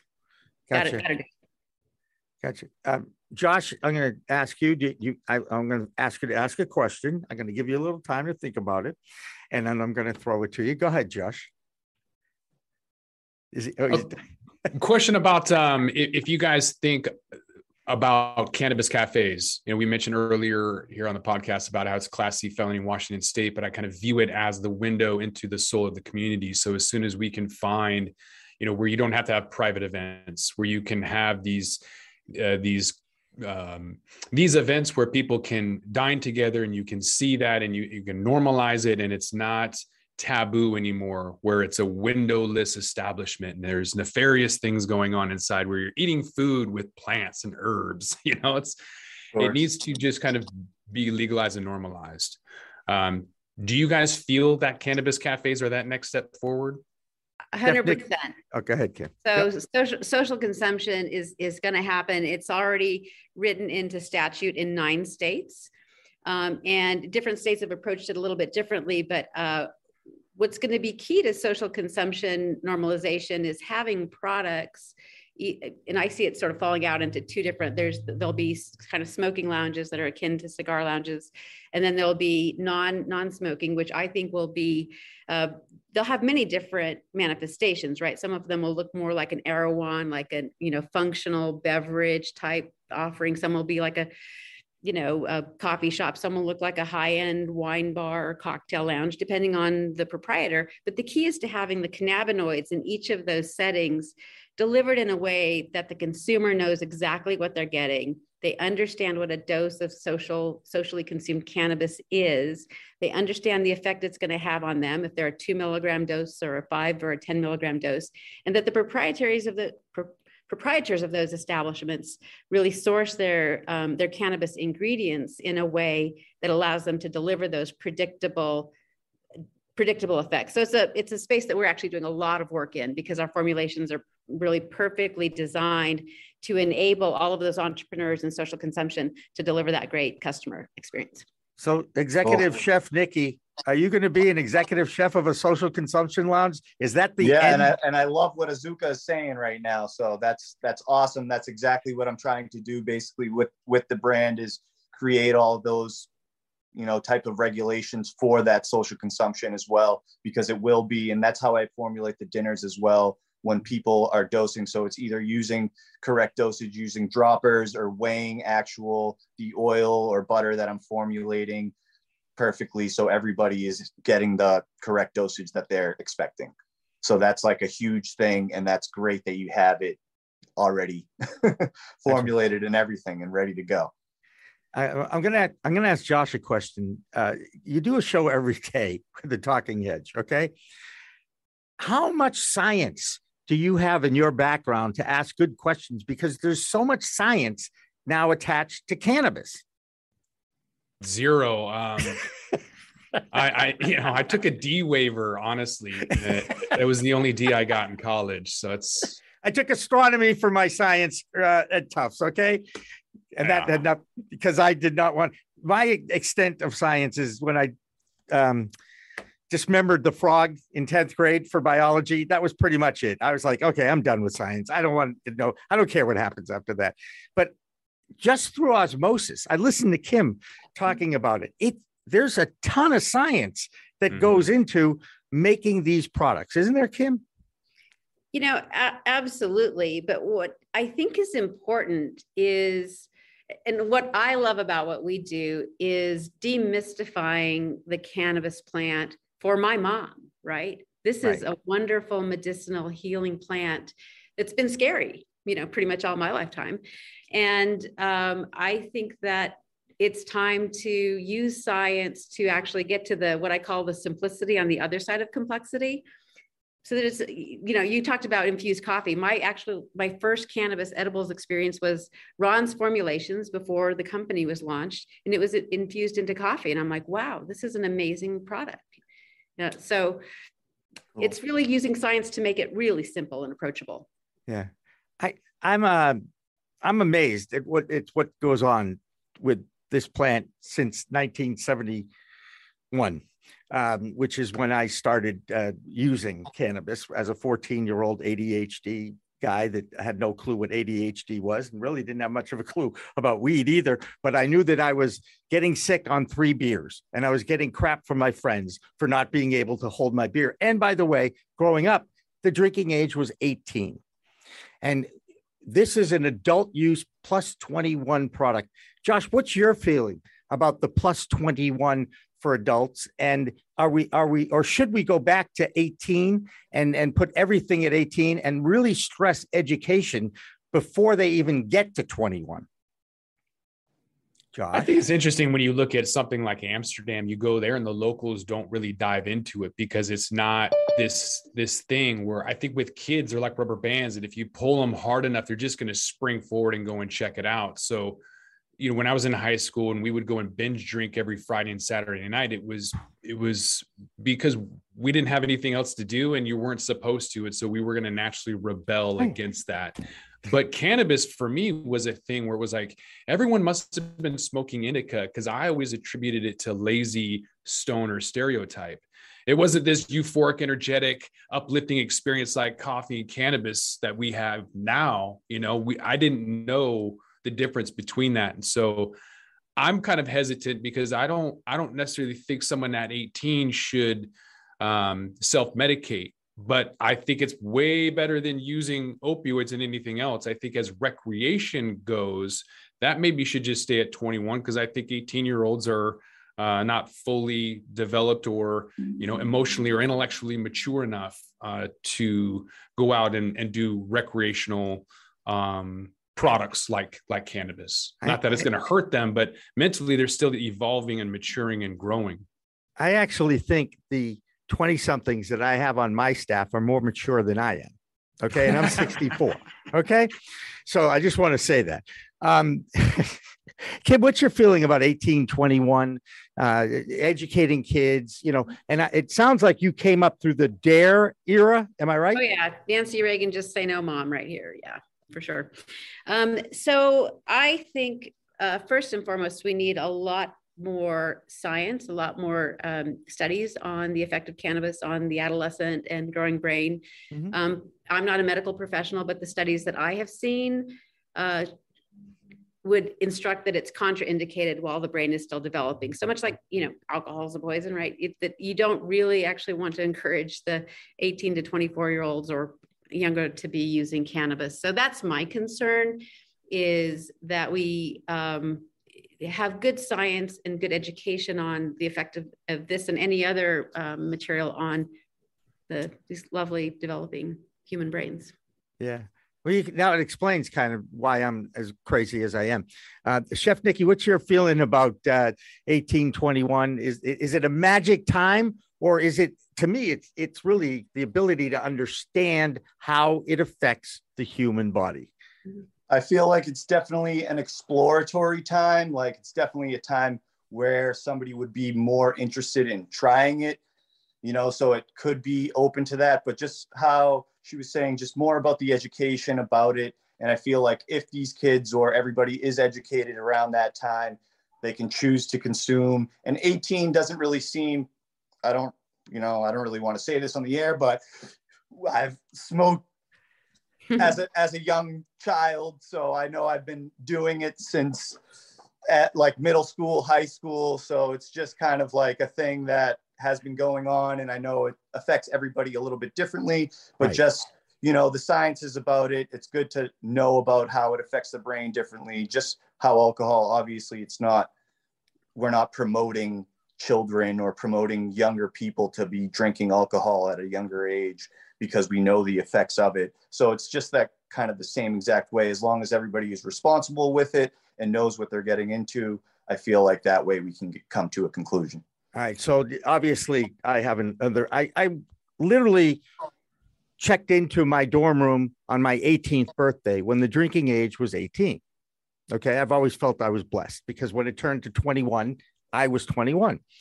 That being said, I know I've never enjoyed alcohol. A lot of people can drink you under the table, hollow leg. I mean, this is part of our culture here in the United States where alcoholism is an issue. Europe does not have an alcohol problem. They do not have alcoholics as much as we do in the United States of America.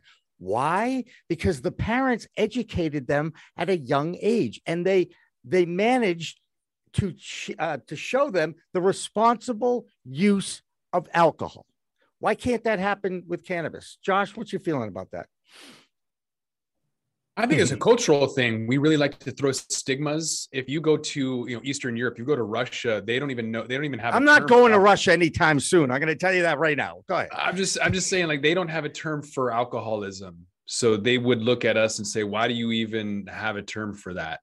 I mean, we obviously there's issues and people have issues, but I just think that we love to stereotype and stigmatize a lot of things and play. Doctor. It's a pastime in the U.S. Gotcha. Kim, you're feeling about the rant I just had? And if you don't feel like answering, you'd say you don't have to. Bless you, Nick. Thanks. Sorry, I got off on the Russia tangent, and I'm like, I'm not going to Russia either. 1821. Is it the magical number? An age? Again, I would go back to the science and the still lack of science around the effect of the compounds on the developing brain. And I really want to know more about that. I certainly, don't encourage my adolescent to use cannabis. I know my young adult children use cannabis and they're, in their mid-20s. So I think it's a different story, but I would like to have more science as a parent before I, said it's okay to teach a, 18-year-old or 16-year-old about responsible use of cannabis at that age. I don't think we know enough. I'm not, I don't have no Pollyanna, like the kids aren't doing it. But I think we need to push for more science on this question. Yeah. All right. Chef Nikki and Kim, can you guys stick around, or do you have another important engagement to go to? Because you're good. Yeah. Kim, can you hang out? Give me a sec. Because she's a CEO of a major corporation. So I'm guessing she has a very tight schedule. And she was so nice to come on short notice today. Yeah. What's that? I'm good for a bit. Yes. Awesome. And by the way, if you have to bail, just bail. Okay. No worries. All right. We're going to take a break and we're going to bring in Dr. David Kunick next. He's I could call him a friend and somewhat of a regular on Green Rush Live and in Pro Cannabis and on Pro Cannabis Media. We'll be back after this break. Don't go away.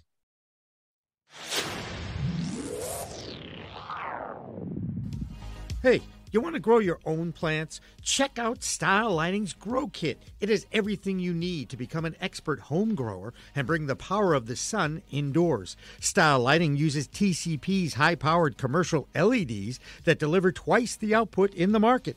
The Grow Kit has a grow bag, a timer, chains to hang the light, and of course the best in the business lighting system by TCP. Check out stylelighting.shop for more information.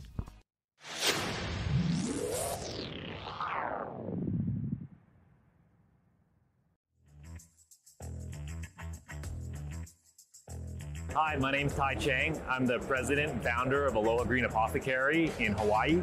We're a vertically integrated medical cannabis company with 3 dispensaries, 1 extraction lab, and 1 cultivation center near the North Shore of Oahu. We have over 150 employees now, and we've been working with Adaptive HR to meet our human resource needs. We're super excited to work with them as we expand, and we've grown at least 2-3 times over the last 2 years. So we look forward to a good relationship with Adaptive, and come visit us in Hawaii anytime. Aloha.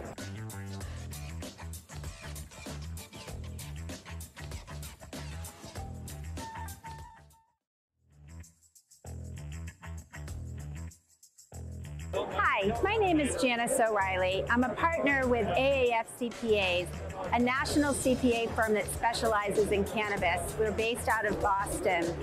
We have been working with Adaptive HR for several years and have recommended them to our clients, who have all been extremely happy with their service and their responsiveness.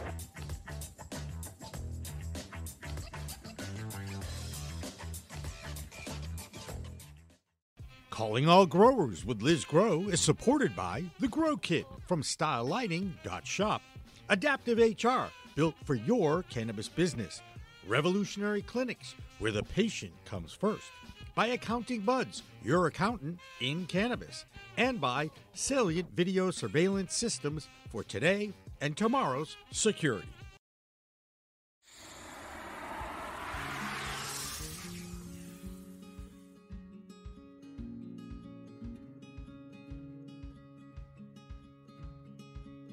You would think that it is.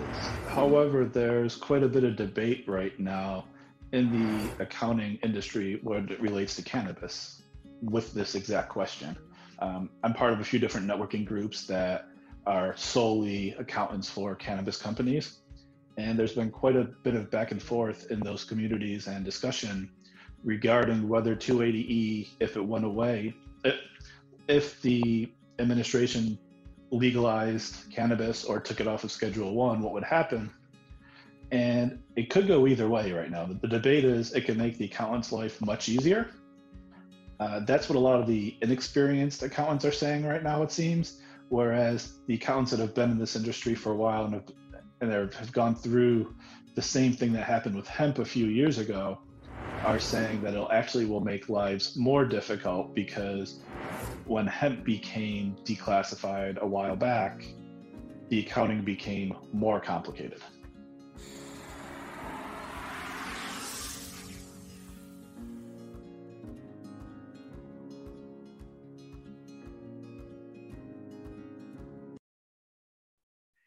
All right, welcome back to the final half hour of another Friday afternoon edition of Green Rush Live. I'm Jimmy Young from Pro Cannabis Media. I'm joined by Josh Kincaid, who's a regular contributor to our weekly news show that is live streamed right after this live program at 6 o'clock-ish.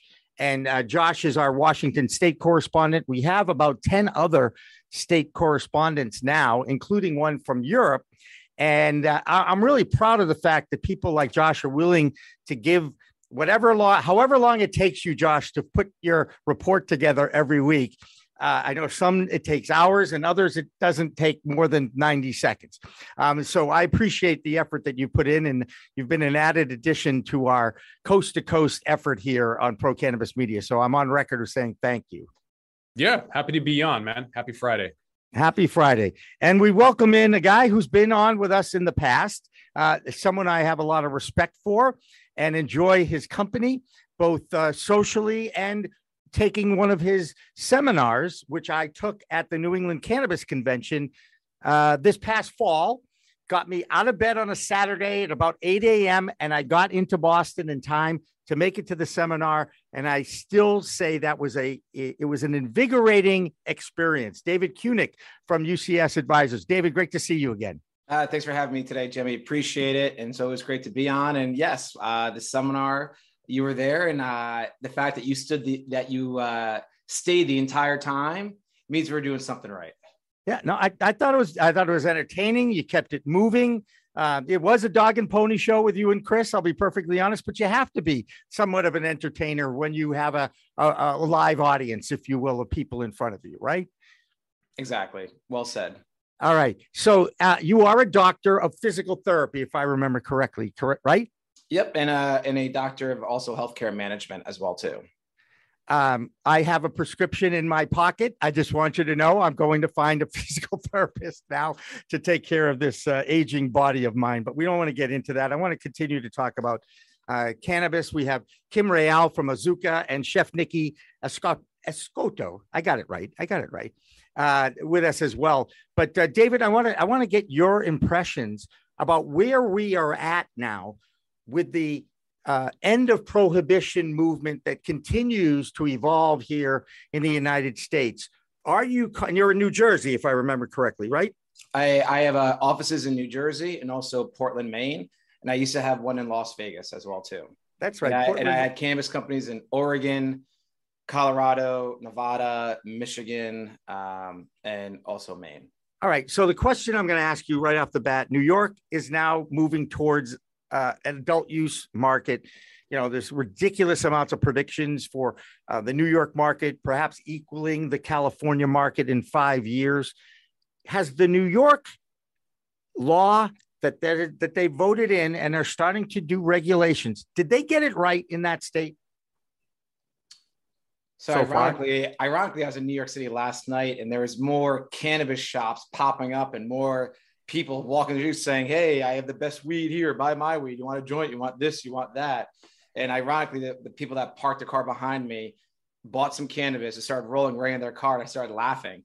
And they're like, "What's so funny?" And I'm like, "Because how long did it take for this to happen?"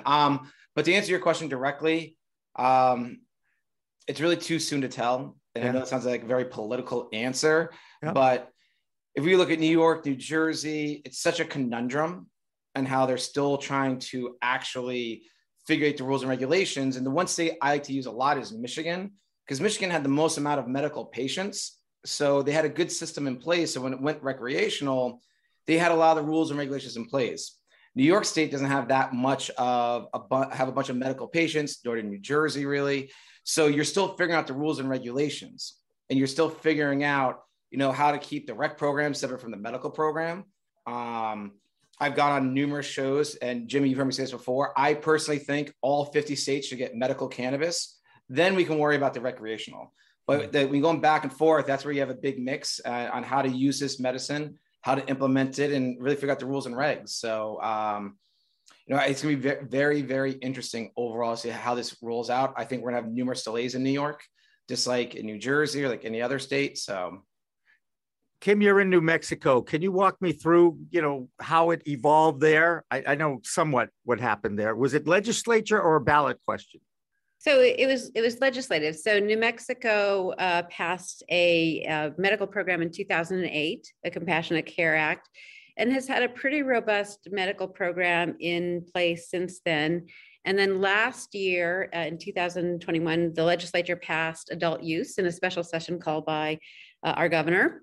And adult use comes online April 1st. So New Mexico had a fairly robust medical system in place, and then a very aggressive regulation writing process for adult use to be able to come online so quickly.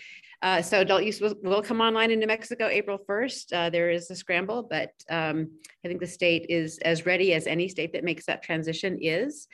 I think it's going to be great. And, in New York, I'll add to your comments on the New York legislation, because we have, we're kind of New York and New Mexico based. And it was interesting to me that those are our two operating headquarters. And New York and New Mexico adopted adult use a day away from each other last first quarter of last year, which is, I always personally took credit for that. But I think the one thing that I would say about the New York legislation that I think they really did get right was the emphasis on social equity and social justice.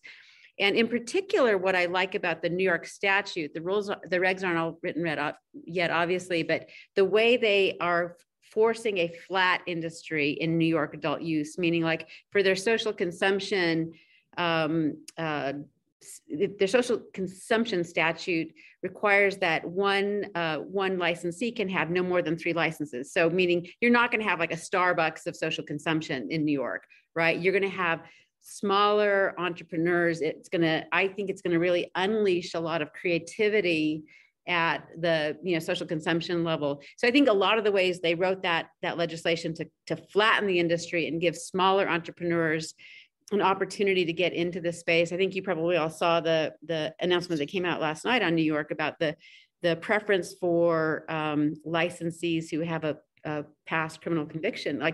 That this is some pretty groundbreaking news for the industry. So lots of interesting stuff going on. It is, Kim. And I just want to add though, and maybe I'm a little jaded being in this industry for over a decade. Yeah. On paper, I agree. But I've seen too many other states and too many other companies figure out workarounds and people trying to hustle the system. Yeah. So in theory, Kim, you're spot on. And maybe I'm not trying to be a Debbie Downer here, but let's see really how it's implemented and really what happens. Because the other thing is too, let's look at Connecticut. Connecticut, I believe for their social equity, it's $3 million for the license. The largest ever in the US for a social equity license. That's mind blowing. Right. So that's where I think it's gonna be kind of interesting to see what happens overall, but you make some great points, Kim. Yeah. Let me ask Kim one more question about New Mexico. Did they automatically give adult use licenses to the medical dispensaries like Arizona did to open the market, or are they getting separate applications and trying to separate the two entities? There will be both. So, okay. I think Massachusetts did something similar where legacy medical providers could also have adult use, but there was a requirement where there was a percentage of inventory that had to be reserved for people with a medical card to ensure that patients had access to medicine. And I think some of those things are really important. Yeah, and totally. And people do forget that this really is a medicinal product. It interacts with your endocannabinoid system that's inside every mammal, and it affects everybody differently. I think I don't know if it was one of you guys, we talked about sativa versus indica. That's now being debunked, right? Because it isn't about sativa or indica as much as it is about the terpenes that steer the cannabinoids. Am I accurate there? David, you're going, yeah. It's a fair assumption to say. Yeah. Chef Nikki, you find that out too? Yeah, for sure. Definitely different profiles have different effects towards them. And, just like any other smell for people, like if you're into a certain smell, usually if a strain smells that way, that's usually the one for you as well. To me, it all smells good. I'm sorry. I'm not very discerning. What can I tell you guys? I have it, and that's one of the reasons why I'm leaving my body to science. I don't know when that's going to happen, but I'm going to list all the things I took over 40, 50 years of usage and share that with the science community. And I have no problem if they want to dissect me like I did that frog in 10th grade. Josh, what's going on in Washington State? You guys have had the reputation of being one of the early adapters to legal cannabis. And yet I hear things about the state that they're not really, it's not as fair as I thought it would be at this point in time of their maturity. Two things I think that are keeping investors out of the Washington State market is the limited ability for ownership. You can only have 10%. It's capped. And then it's anything over that requires you to have residency. So you need to live here for 6 months in order to own anything more than that. So that obviously right off the bat is going to be a huge deterrent for people. And then not being vertically integrated. So you have to either pick, are you going to do retail or are you going to grow or have a brand? And, like Dr. David mentioned, being jaded in the industry happens when you've been in it too long, or you have the experience that we do, seeing folks that have first mover advantages in Washington State that have a heart, the license, they sold that to an Arizona-based company, an MSO, Harvest Health, maybe.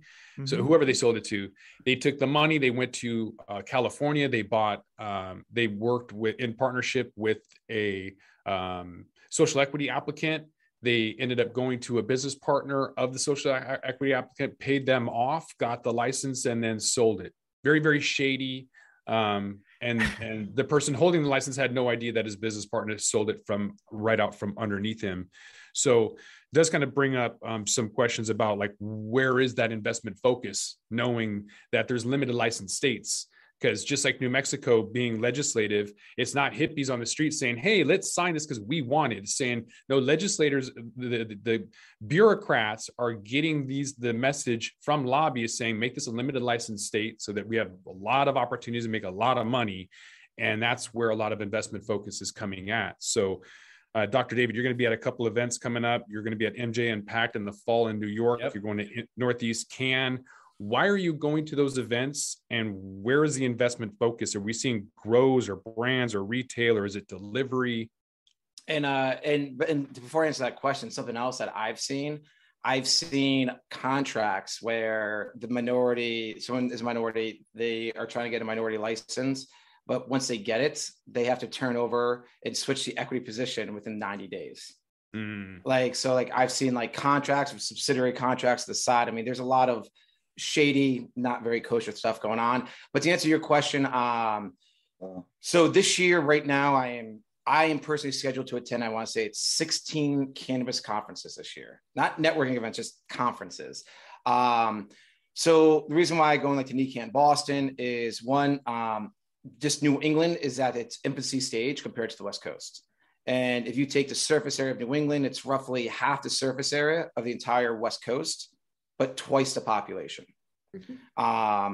And people forget Maine is the second state to get medical marijuana back in 1999. So there's a lot of rules and regulations that Maine has really fought to get, which you see a lot of other states starting to do. So in terms of those different that conference, really attending to one, do our seminar that we're actually doing on Saturday, how to raise your social capital, to raise capital, but also to actually meet some clients, some new investors. And really what we're seeing investors putting their money towards, a lot of individuals, their sweet spots like under 250,000.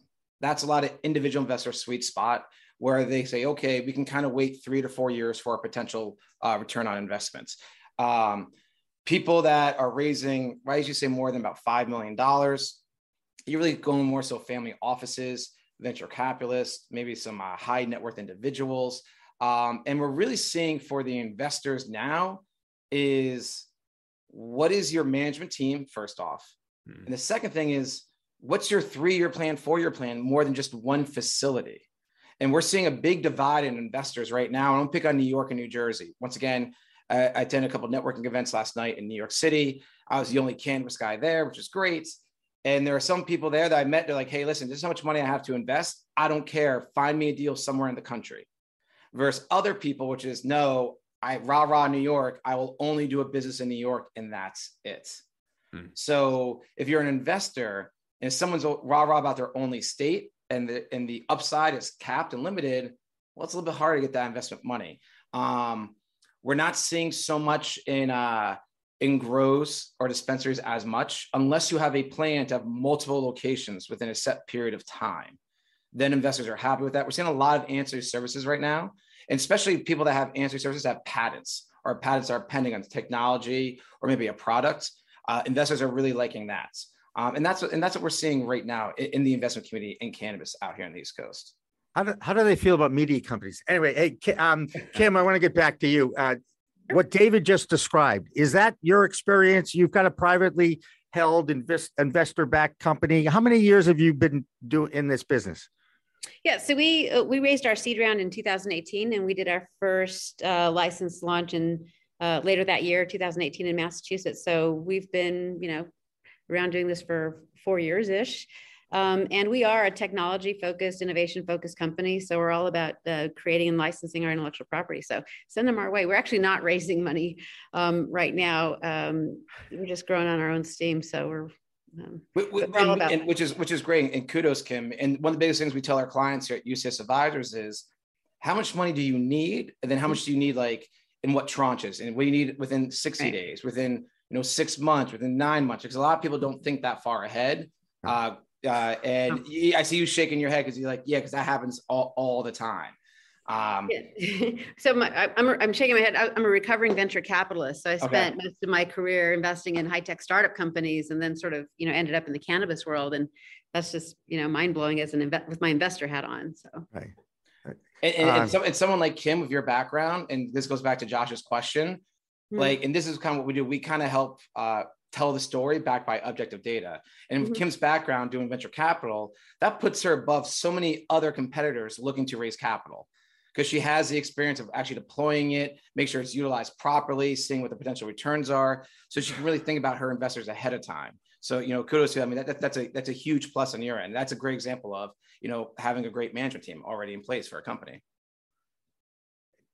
I'm learning by doing, let's just say here. Okay. I listen to you, David. I want to follow everything you say. And then reality strikes. And it's so tough to run a company and raise money for a company at the same time, isn't it? Yes, it is. As someone that has started over 10 companies, and I've raised money for 12 of them, actually 13 of my own companies. Yeah. It's difficult, but it's also about having the right people in place. It's also, as I tell people, do the work the first time. Yes, it might be a pain in the butt to do your pro forma, your deck or whatever, but you're going to have that for the next 6 months, roughly. So once you do it right, and like, I'm going to use Kim as an example. She's not raising money right now, but let's say she's like, hey, I need to raise $2 million. She can go back to what she did several years ago and use that as a reference point and a jumping point. And this is where, in part, we tell in our lecture, there's a difference between lending and fundraising. Lending is just give me money and I'm lazy. Like here's my bank statements. Here's my vision. Do you want to give me money? Yes or no? Fundraising is like networking. It takes constant work.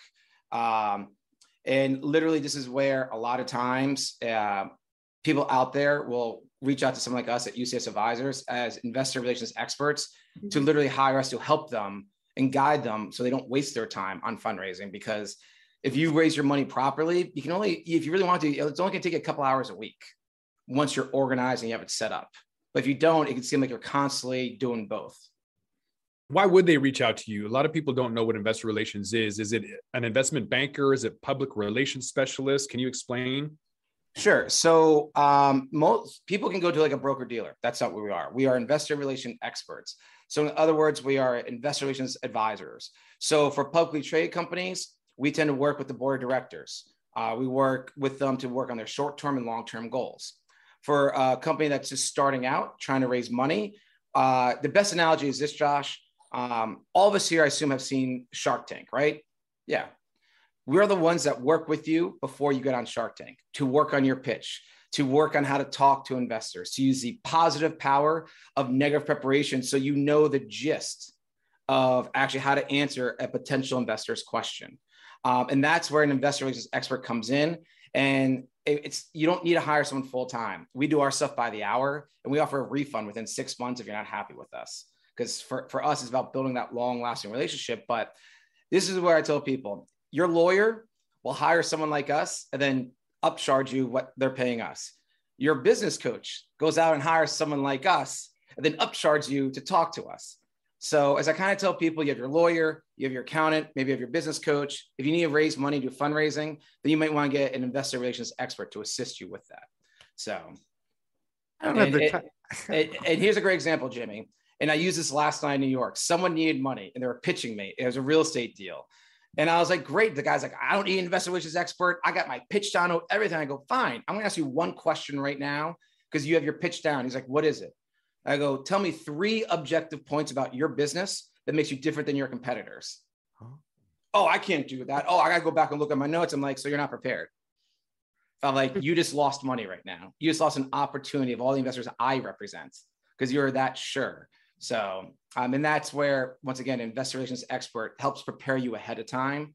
So anyone you talk to at any networking event, like Jimmy at NECAN Boston, so you can be prepared to talk to people, say, oh, great, I'm looking to invest in opportunities. I'm an opportunity myself. So I tell you, I love listening to you, David. I really do, because it's like, okay, I can do that. I can do that. I haven't done that. And I just go down that list. But first of all, we're up against the top of the hour. David, tell us where people, if they want to take your seminar, you got, here's the floor. Tell them how to get involved, get on the NECAN site and all that. Sure. So it's actually next Saturday, March 19th at 9 a.m. If you go to NECAN.com, click on the Boston venue, and you'll see the workshops, how to raise your social capital, to raise capital, or NECAN Next Level is our website that takes you right to the page. Everyone's asking, will we be done before Steve D'Angelo is a keynote speaker on Saturday at 12 p.m.? And the answer is yes. So you can come take our seminar, still make the keynote speaker. If you want to learn more about me, David Kunick, feel free to reach out to me on LinkedIn. At the end of my profile, it says willing to achieve greatness. Just email me that message. And I know you read the profile and you're being serious. It's also a good way too, to make sure someone's not spamming you, the email either. Our website, ucsadvisor.com. And we just launched a 5-minute quiz to see if you're ready to actually pitch to investors. And if you can answer these 12 questions in 6 minutes or less with confidence, you're ready to pitch. If you can't, there's a good chance you need some help.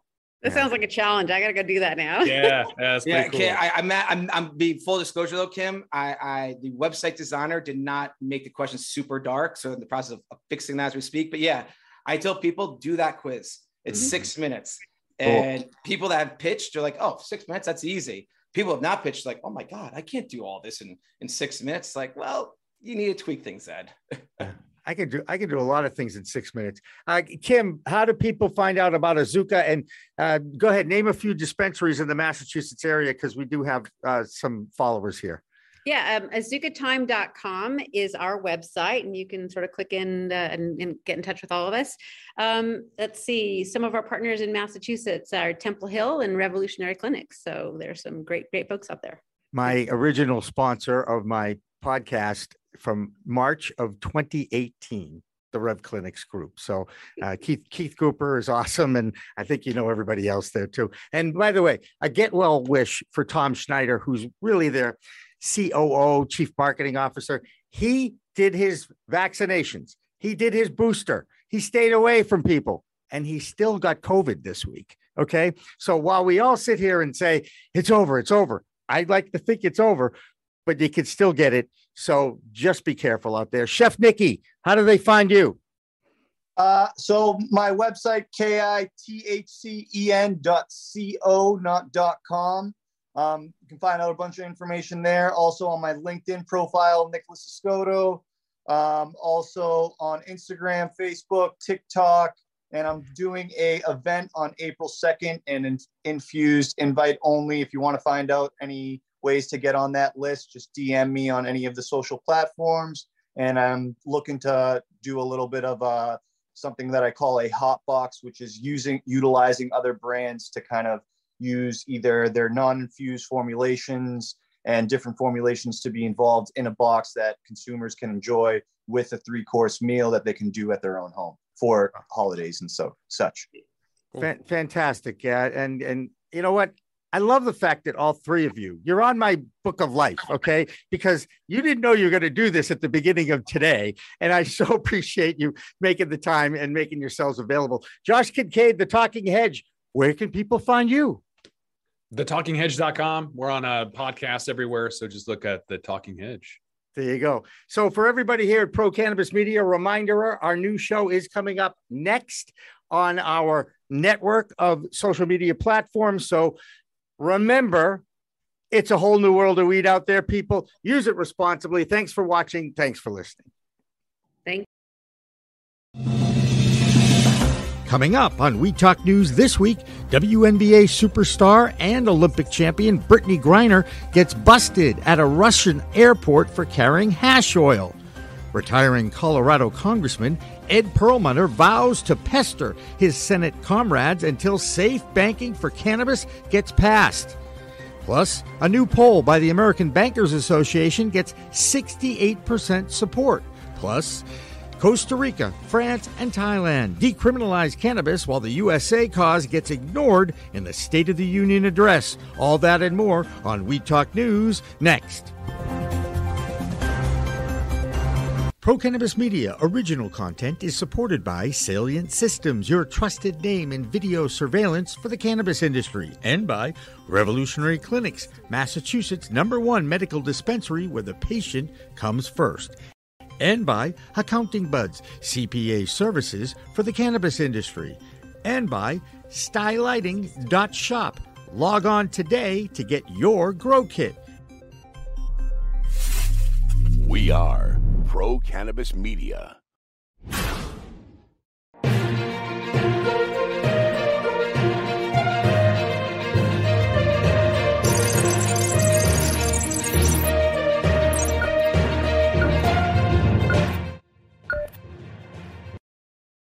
Hi, everyone. Welcome to Weed Talk News. I'm Elena Pinto reporting for Pro Cannabis Media. Our top story this week, once again, comes from Russia, as all eyes are fixed upon the ongoing war with Ukraine. Some U.S. officials are now trying to make it a priority to bring Brittney Griner home. Griner is a 7-time WNBA champion, a 2-time Olympic medalist, and now a Russian prisoner. A few days ago, Russian state media released video of Griner being detained at an airport for allegedly carrying vape cartridges with hashish oil inside. We're now learning the incident actually happened weeks ago, and Griner has been in Russian custody ever since.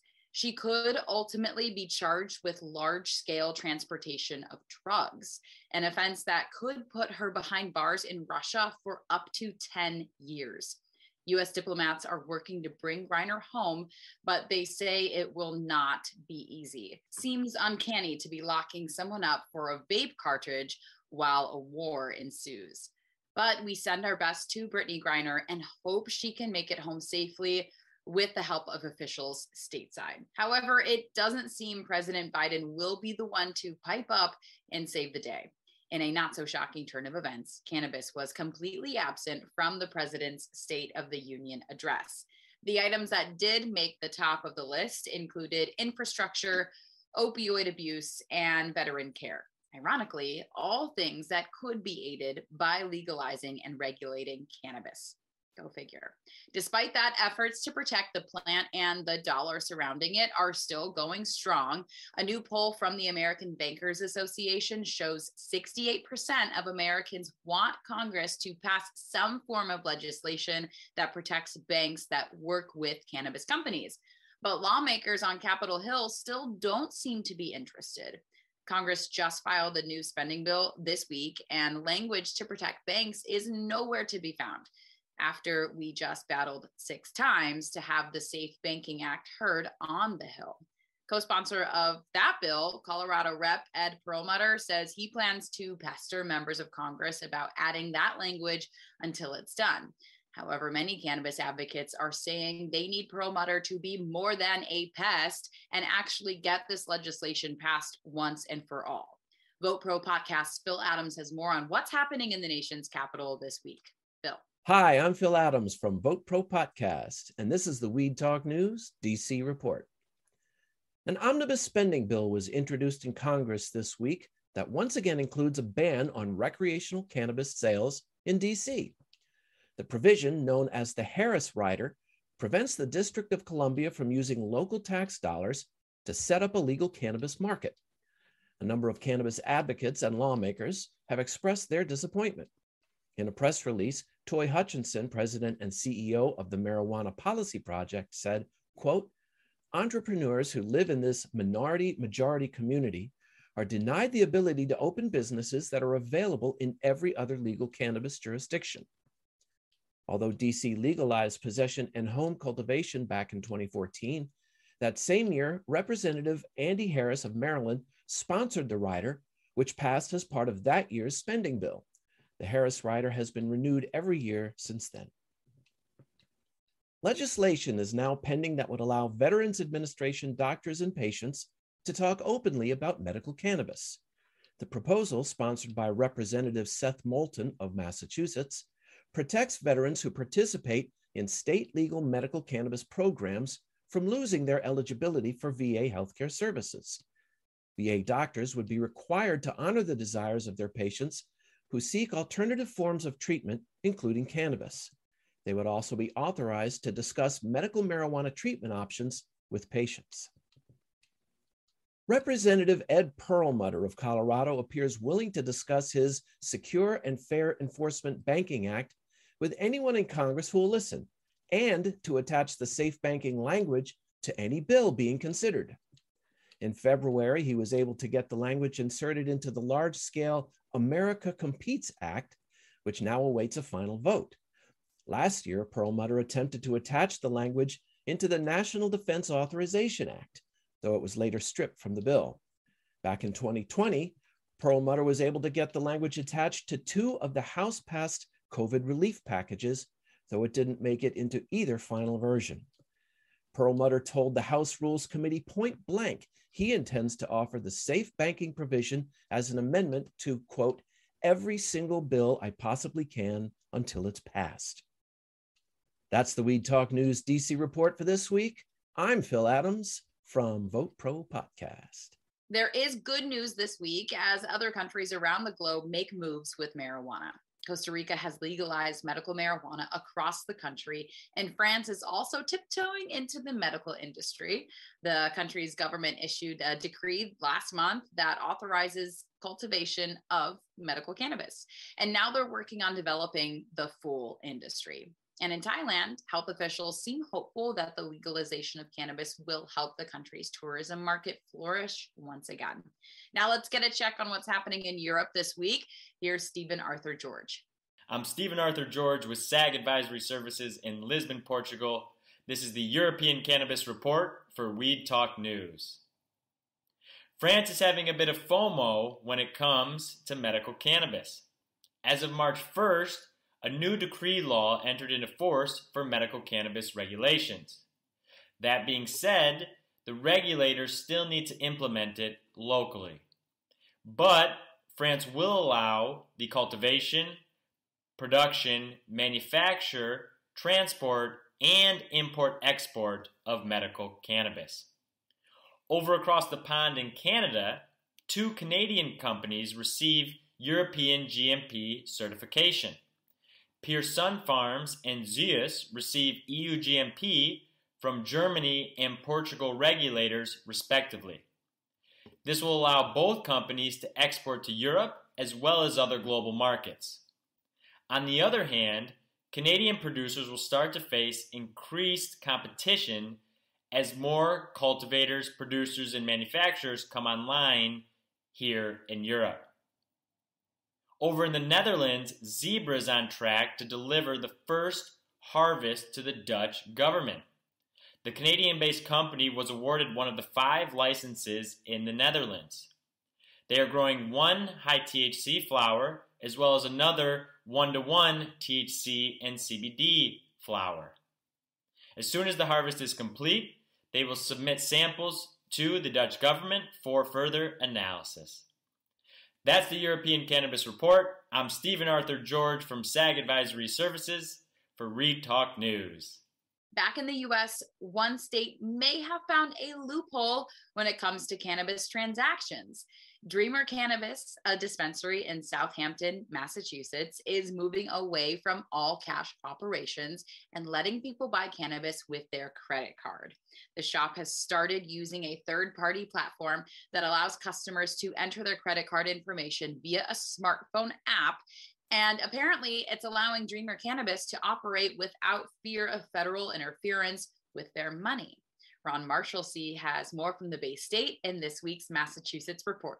I'm Ron Marshalsea with the Massachusetts Cannabis Report for Weed Talk News. Dreamer Cannabis in Southampton, an adult-use cannabis dispensary in Massachusetts, is moving away from all cash operations. They have begun using a third-party platform that allows customers to buy state-legal cannabis products via credit cards. This is a workaround of policies in place by most banks and major credit card agencies that ban transactions on cannabis, which remains federally illegal. Most state legal cannabis dispensaries only accept cash or debit. MariMed, a leading multi-state cannabis operator, announced it signed a definitive agreement to acquire a provisional dispensary license from Greenhouse Naturals. The transaction will add a second retail location to MariMed's cannabis operations in Massachusetts. Bob Fireman, chief executive officer of MariMed, was quoted as saying, "Adding a second adult-use dispensary in Massachusetts is a key element of our long-term strategic growth plan, continuing our efforts to expand deeper in high-growth states in which we already operate. We expect the Beverly location to be a particularly strong performer in our growing footprint. We anticipate it will contribute this year to our revenue and adjusted EBITDA growth." MariMed also anticipates the Beverly adult-use dispensary will be operational during the second half of 2022. And finally, a third recreational dispensary could be coming to Rockland. The Rockland Board of Selectmen has authorized a host community agreement that will allow a marijuana store to open at 1015 Hingham Street. This new store will join Canavana and Health Circle in serving cannabis to the people in and around Rockland. That's this week's Massachusetts Cannabis Report. For Weed Talk News, I'm Ron Marshalsea. Bay State Cannabis Report is supported by Holyoke Cannabis, Holyoke's finest cannabis recreational experience.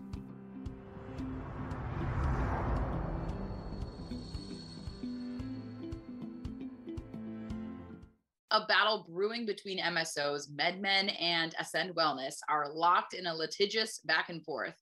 Under a deal announced last year, Ascend would acquire a nearly 87% interest in MedMen's New York cannabis business, with an option to acquire the remainder after the launch of the adult use market. But Ascend has since filed a lawsuit claiming MedMen materially breached the deal, and Ascend CEO addressed shareholders about it this week. Deborah Borchardt has the details in this week's Green Market Report. This is the business update for Weed Talk News from the Green Market Report. Okay, not a lot of great news in the business world this week for cannabis. Greenlane said it was selling its headquarters and laying off employees and making leadership changes in order for the company to become profitable. Now, having said that, they did say they expect net sales to be between $55 million and $56 million for the fourth quarter, and between roughly $165 million and $166 million for the full year. Ascend Wellness reported that its fourth quarter revenue decreased 6.2% sequentially to $88 million. Now, that sequential decline was driven by lower prices in the wholesale market. However, on a good note, the full year revenue rose 133% to $332 million. And finally, the Scotts Miracle-Gro Company lowered its full year sales guidance for its hydroponic hawthorn division. In addition, Scott said that the reduction would likely lead to adjusted earnings per share that are lower than previously expected. Scott expects that the hawthorn sales could decline 15 to 25%, and that's including acquisitions. And that's it for this week. I'm Deborah Borchardt for the Green Market Report for Weed Talk News. Also on the East Coast, the idea of gifting weed may be going up in smoke for people in Connecticut. A new House bill introduced this week would outlaw gifting cannabis in any scenario where a donation is made and would prohibit any transfers of cannabis outside of a licensed retailer. It would also nix companies' abilities to advertise on billboards. And the budding legal markets in the Mid-Atlantic region are causing some workers to reach out for more resources. New reports show cannabis employees in New Jersey and Maryland are beginning to reach out for union representation within the industry. With more from the East Coast, Claudia Post has this week's Pennsylvania report. I'm Claudia Post from Scarlet Express, and I'm here in the Keystone State, Pennsylvania, reporting for Weed Talk News. Pennsylvania Democratic gubernatorial candidate Josh Shapiro is running on a pro-cannabis ticket. Naturally, he blames the Republicans for stalling and says the only thing they're interested in is their own self-interest and their wealthy constituents. Who would have thought? A York County-based company called Groff North America last month said it became the first such business in the country to bring a cannabis crop to market for scientific study. That's an amazing thing because previously, since 1968, researchers were restricted to only purchasing from the University of Mississippi. What a ridiculous thing. Originally a hemp company, the Pennsylvania firm was one of just 4 companies nationally to win approval from the DEA to sell their product for medical and scientific purposes. For the first time, real world marijuana will be available to researchers throughout the country, and that is a really cool thing. Pennsylvania is expanding areas of its medical cannabis program to help advance research and decrease costs for patients. Currently, they have to pay a doctor, they have to pay for the privilege of getting a card, and for our citizens in more challenged communities, that's just, drives people to the street. So this is a great thing. The Department of Health is making financial assistance more widely available for patients and has also announced there will be a 9th clinical registrant here in Pennsylvania for the medical marijuana research program. Our program will eliminate annual fees, eliminate all background checks for eligible caregivers, and distribute funding to each patient in the financial hardship program. Well, that's a wrap for this week from Pennsylvania. I'm Claudia Post from Scarlet Express, and I'll be back next week to talk about what's hot and what's not in Pennsylvania. From We Talk News, have a fabulous week. Moving to the Midwest now, and people in the Show Me State want lawmakers to show them the weed. In Missouri, the Cannabis Freedom Act to legalize adult use is set to appear on this November's ballot. But this week, advocates took to the state capitol demanding lawmakers take action sooner than that. Brandon Jones has much more in this week's Missouri Report. Hey everybody, it's Brandon Jones here again from Distribution Maven with Missouri Cannabis Report for Weed Talk News. And yeah, it's been a very big week here in Missouri, down at Jefferson City, the state capitol. They actually let people speak on both positive and the negative for the Cannabis Freedom Act here. It's going to go on the ballot, like they said here, this next month. So the big things about this act is it would have recreational use allowed throughout the state starting January of 2023. And then the second thing is anybody can actually have a dispensary in the state that has just filed their taxes here in the state of Missouri, just like any other business. They wouldn't have to go through the big licensing loops that there are now to figure out how you can actually get a license. So my good buddy Brennan England from Minorities for Medical Marijuana spoke and said that this was a big thing to allow access to minorities versus having to have, a big bankroll and having to have all this legislation and help from, a legal team to get actual access to have a dispensary here in the state. Another big thing is they're going to have an actual rally on the 29th at the state to bring more access and more awareness to what's actually going on here and see if we can get more people involved. And there is still 2 more weeks you can actually reach out to your lawmakers and let them know how you feel about this act. So please do. I'm Brandon Jones from Distribution Maven, from Missouri Cannabis Report for Weed Talk News. Thanks a lot, everybody, and have a great week. In Washington state, regulators will finally start requiring pesticide testing on all adult use cannabis products, a standard most legal programs already have. Washington state does already test medical marijuana for pesticides, and now those same standards will be applied to everyone's weed. I'm Josh Kincaid from the Talking Hedge with the Washington State Cannabis Report for Weed Talk News. Washingtonians are seeking to remove restrictive requirements for non-resident cannabis investors. State law currently requires all cannabis investors to have established residency in Washington state for at least 6 months. As a result, local companies are undercapitalized and without funding will largely be left out of the national market when legalization occurs. During the past several years, measurements have been introduced to remove the residency requirement, but so far, they've all failed to advance.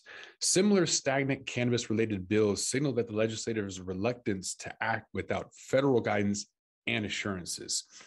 Overturning general residency requirements will usher in a new era of expansion for multi-state operators, as well as offer an exit strategy for those business owners who have benefited from the period of protectionism, yet are too tired to compete for local market share against the budgets of behemoth MSOs.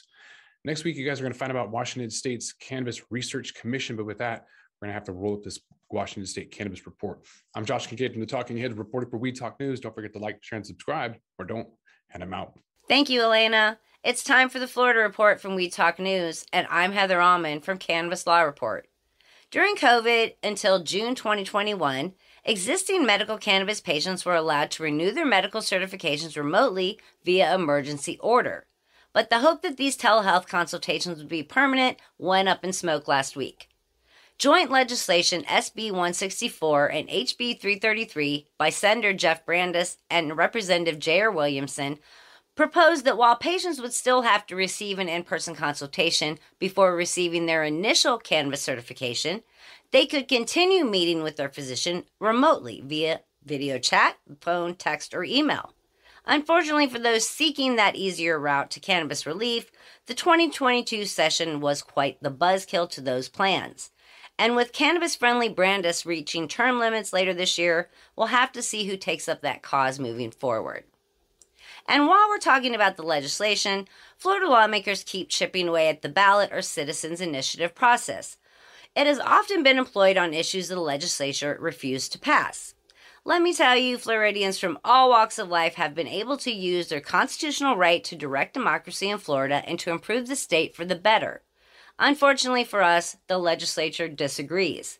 With a week to go in the 2022 session, Florida lawmakers are considering a series of measures to push the Republican leaders' years-long battle to make it harder for groups to change the state constitution, although they don't seem to have a problem doing so themselves. For more than a decade, the ballot initiative process has been utilized to legalize medical marijuana, increase the minimum wage, and limit the expansion of gambling in the state. Yet lawmakers have consistently made efforts to block measures from going before voters and amending the Constitution. So far, our GOP-controlled legislature has increased the number of signatures required on initiatives to be placed on a ballot. They have banned sponsors from paying petition gatherers by the signature, a move that experts say has dramatically driven the cost of amendment drives up. And next, they shrank the length of time signatures are valid from 4 years to only 2 years, meaning the signatures can only be used for one election cycle, again, driving up costs. For the trifecta, the legislature tucked a separate law into a sweeping Senate elections package affecting the Florida Supreme Court reviews of proposed amendments. This is supposedly ensuring that proposal wording meets legal standards before being presented to voters.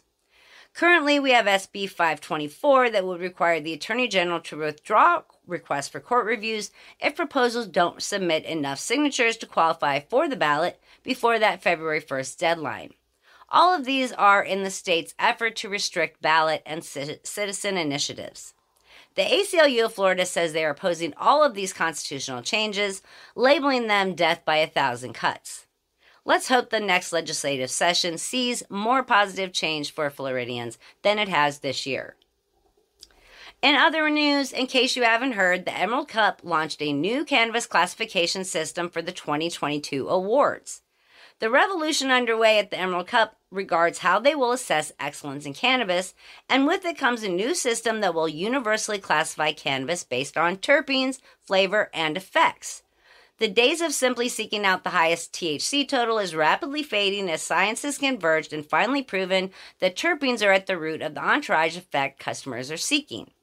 However, terpenes with their unfamiliar names and mysterious effects have mostly added another layer of consumer confusion to an already complicated, overly broad indica sativa hybrid simplification, whimsical strain names, and irrelevant THC percentages.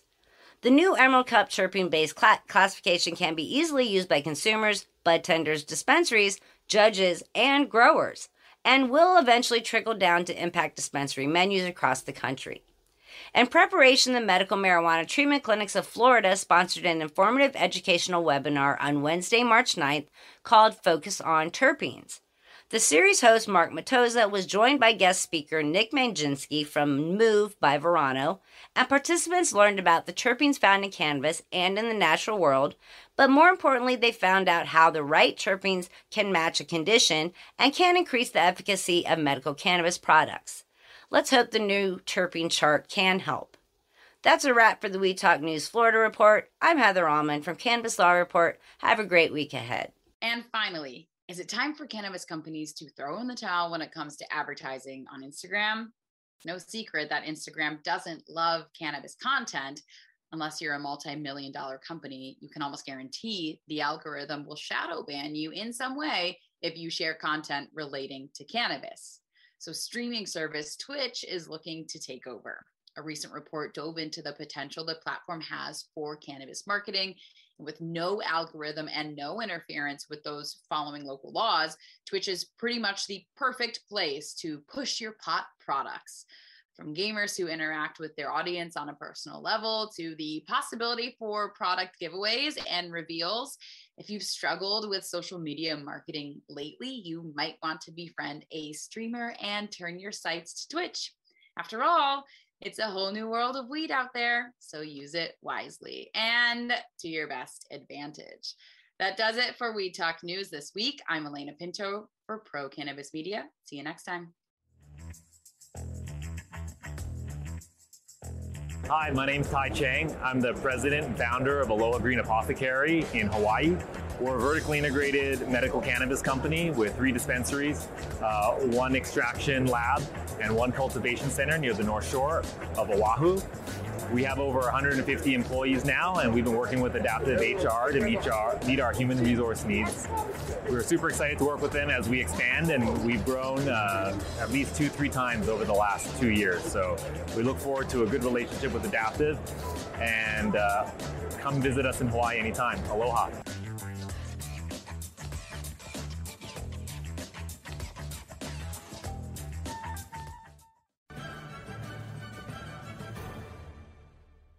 Weed Talk and In the Weeds are 2 productions of Pro Cannabis Media supported by Revolutionary Clinics, one of the top medical cannabis dispensaries in the Massachusetts area, now with 3 locations in Greater Boston, 2 in Cambridge, and 1 on Broadway in Somerville. Rev Clinics has a patient-first mission. They will customize your needs as a medical patient with the proper titration and combination of strains, flavors, and products. Rev Clinics, where the patient comes first.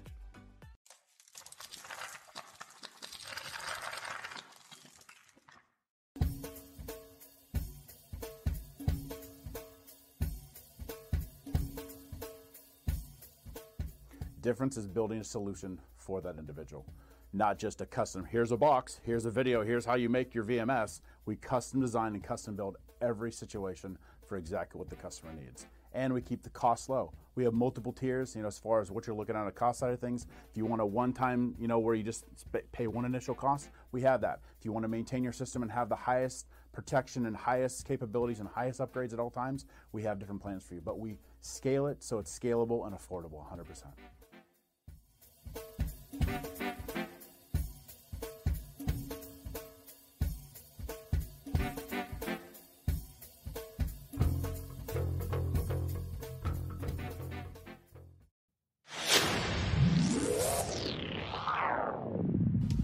Hey, you want to grow your own plants? Check out Style Lighting's Grow Kit. It is everything you need to become an expert home grower and bring the power of the sun indoors. Style Lighting uses TCP's high-powered commercial LEDs that deliver twice the output in the market. The Grow Kit has a grow bag, a timer, chains to hang the light, and of course the best in the business lighting system by TCP. Check out stylelighting.shop for more information.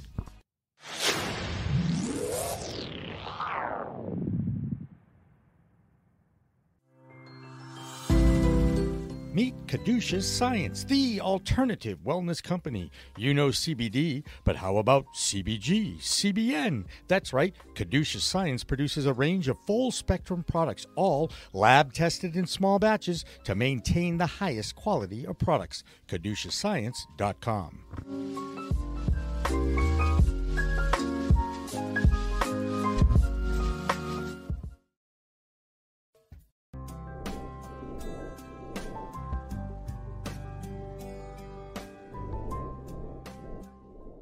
Pro Cannabis Media programming is available live and on demand on our Facebook page at Pro Canna Media, on Instagram at Pro Cannabis Media, on LinkedIn also at Pro Cannabis Media, on YouTube and YouTube Live on Pro Cannabis Media, Twitter at Pro Canna Media, and on twitch.tv/Pro Cannabis Media. So like, share, and subscribe to all of our content, newsletters, and shows live or on demand.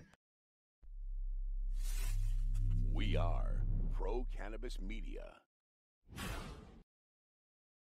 Thanks for listening to today's show. To check out more great cannabis podcasts, go to podconnects.com.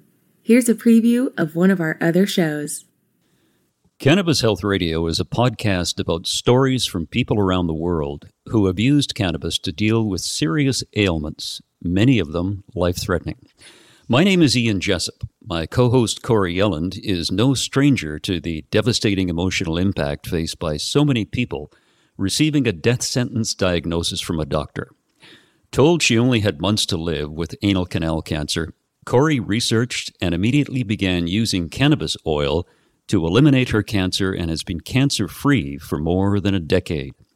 She told herself that if it worked, she would spend the rest of her life helping others, which she does tirelessly every day. When you listen to our podcast, you'll hear many stories like Corey's, along with others who have used cannabis oil for many more ailments besides cancer, such as chronic pain, PTSD, MS, and many, many more. As one of our guests said, "Your podcast gave me the confidence to save my own life." We regularly get messages from listeners who have heard our podcast and use cannabis to solve a serious health issue of their own or that of a loved one. We hope you listen to these stories and be as inspired and moved as we are with each and every episode.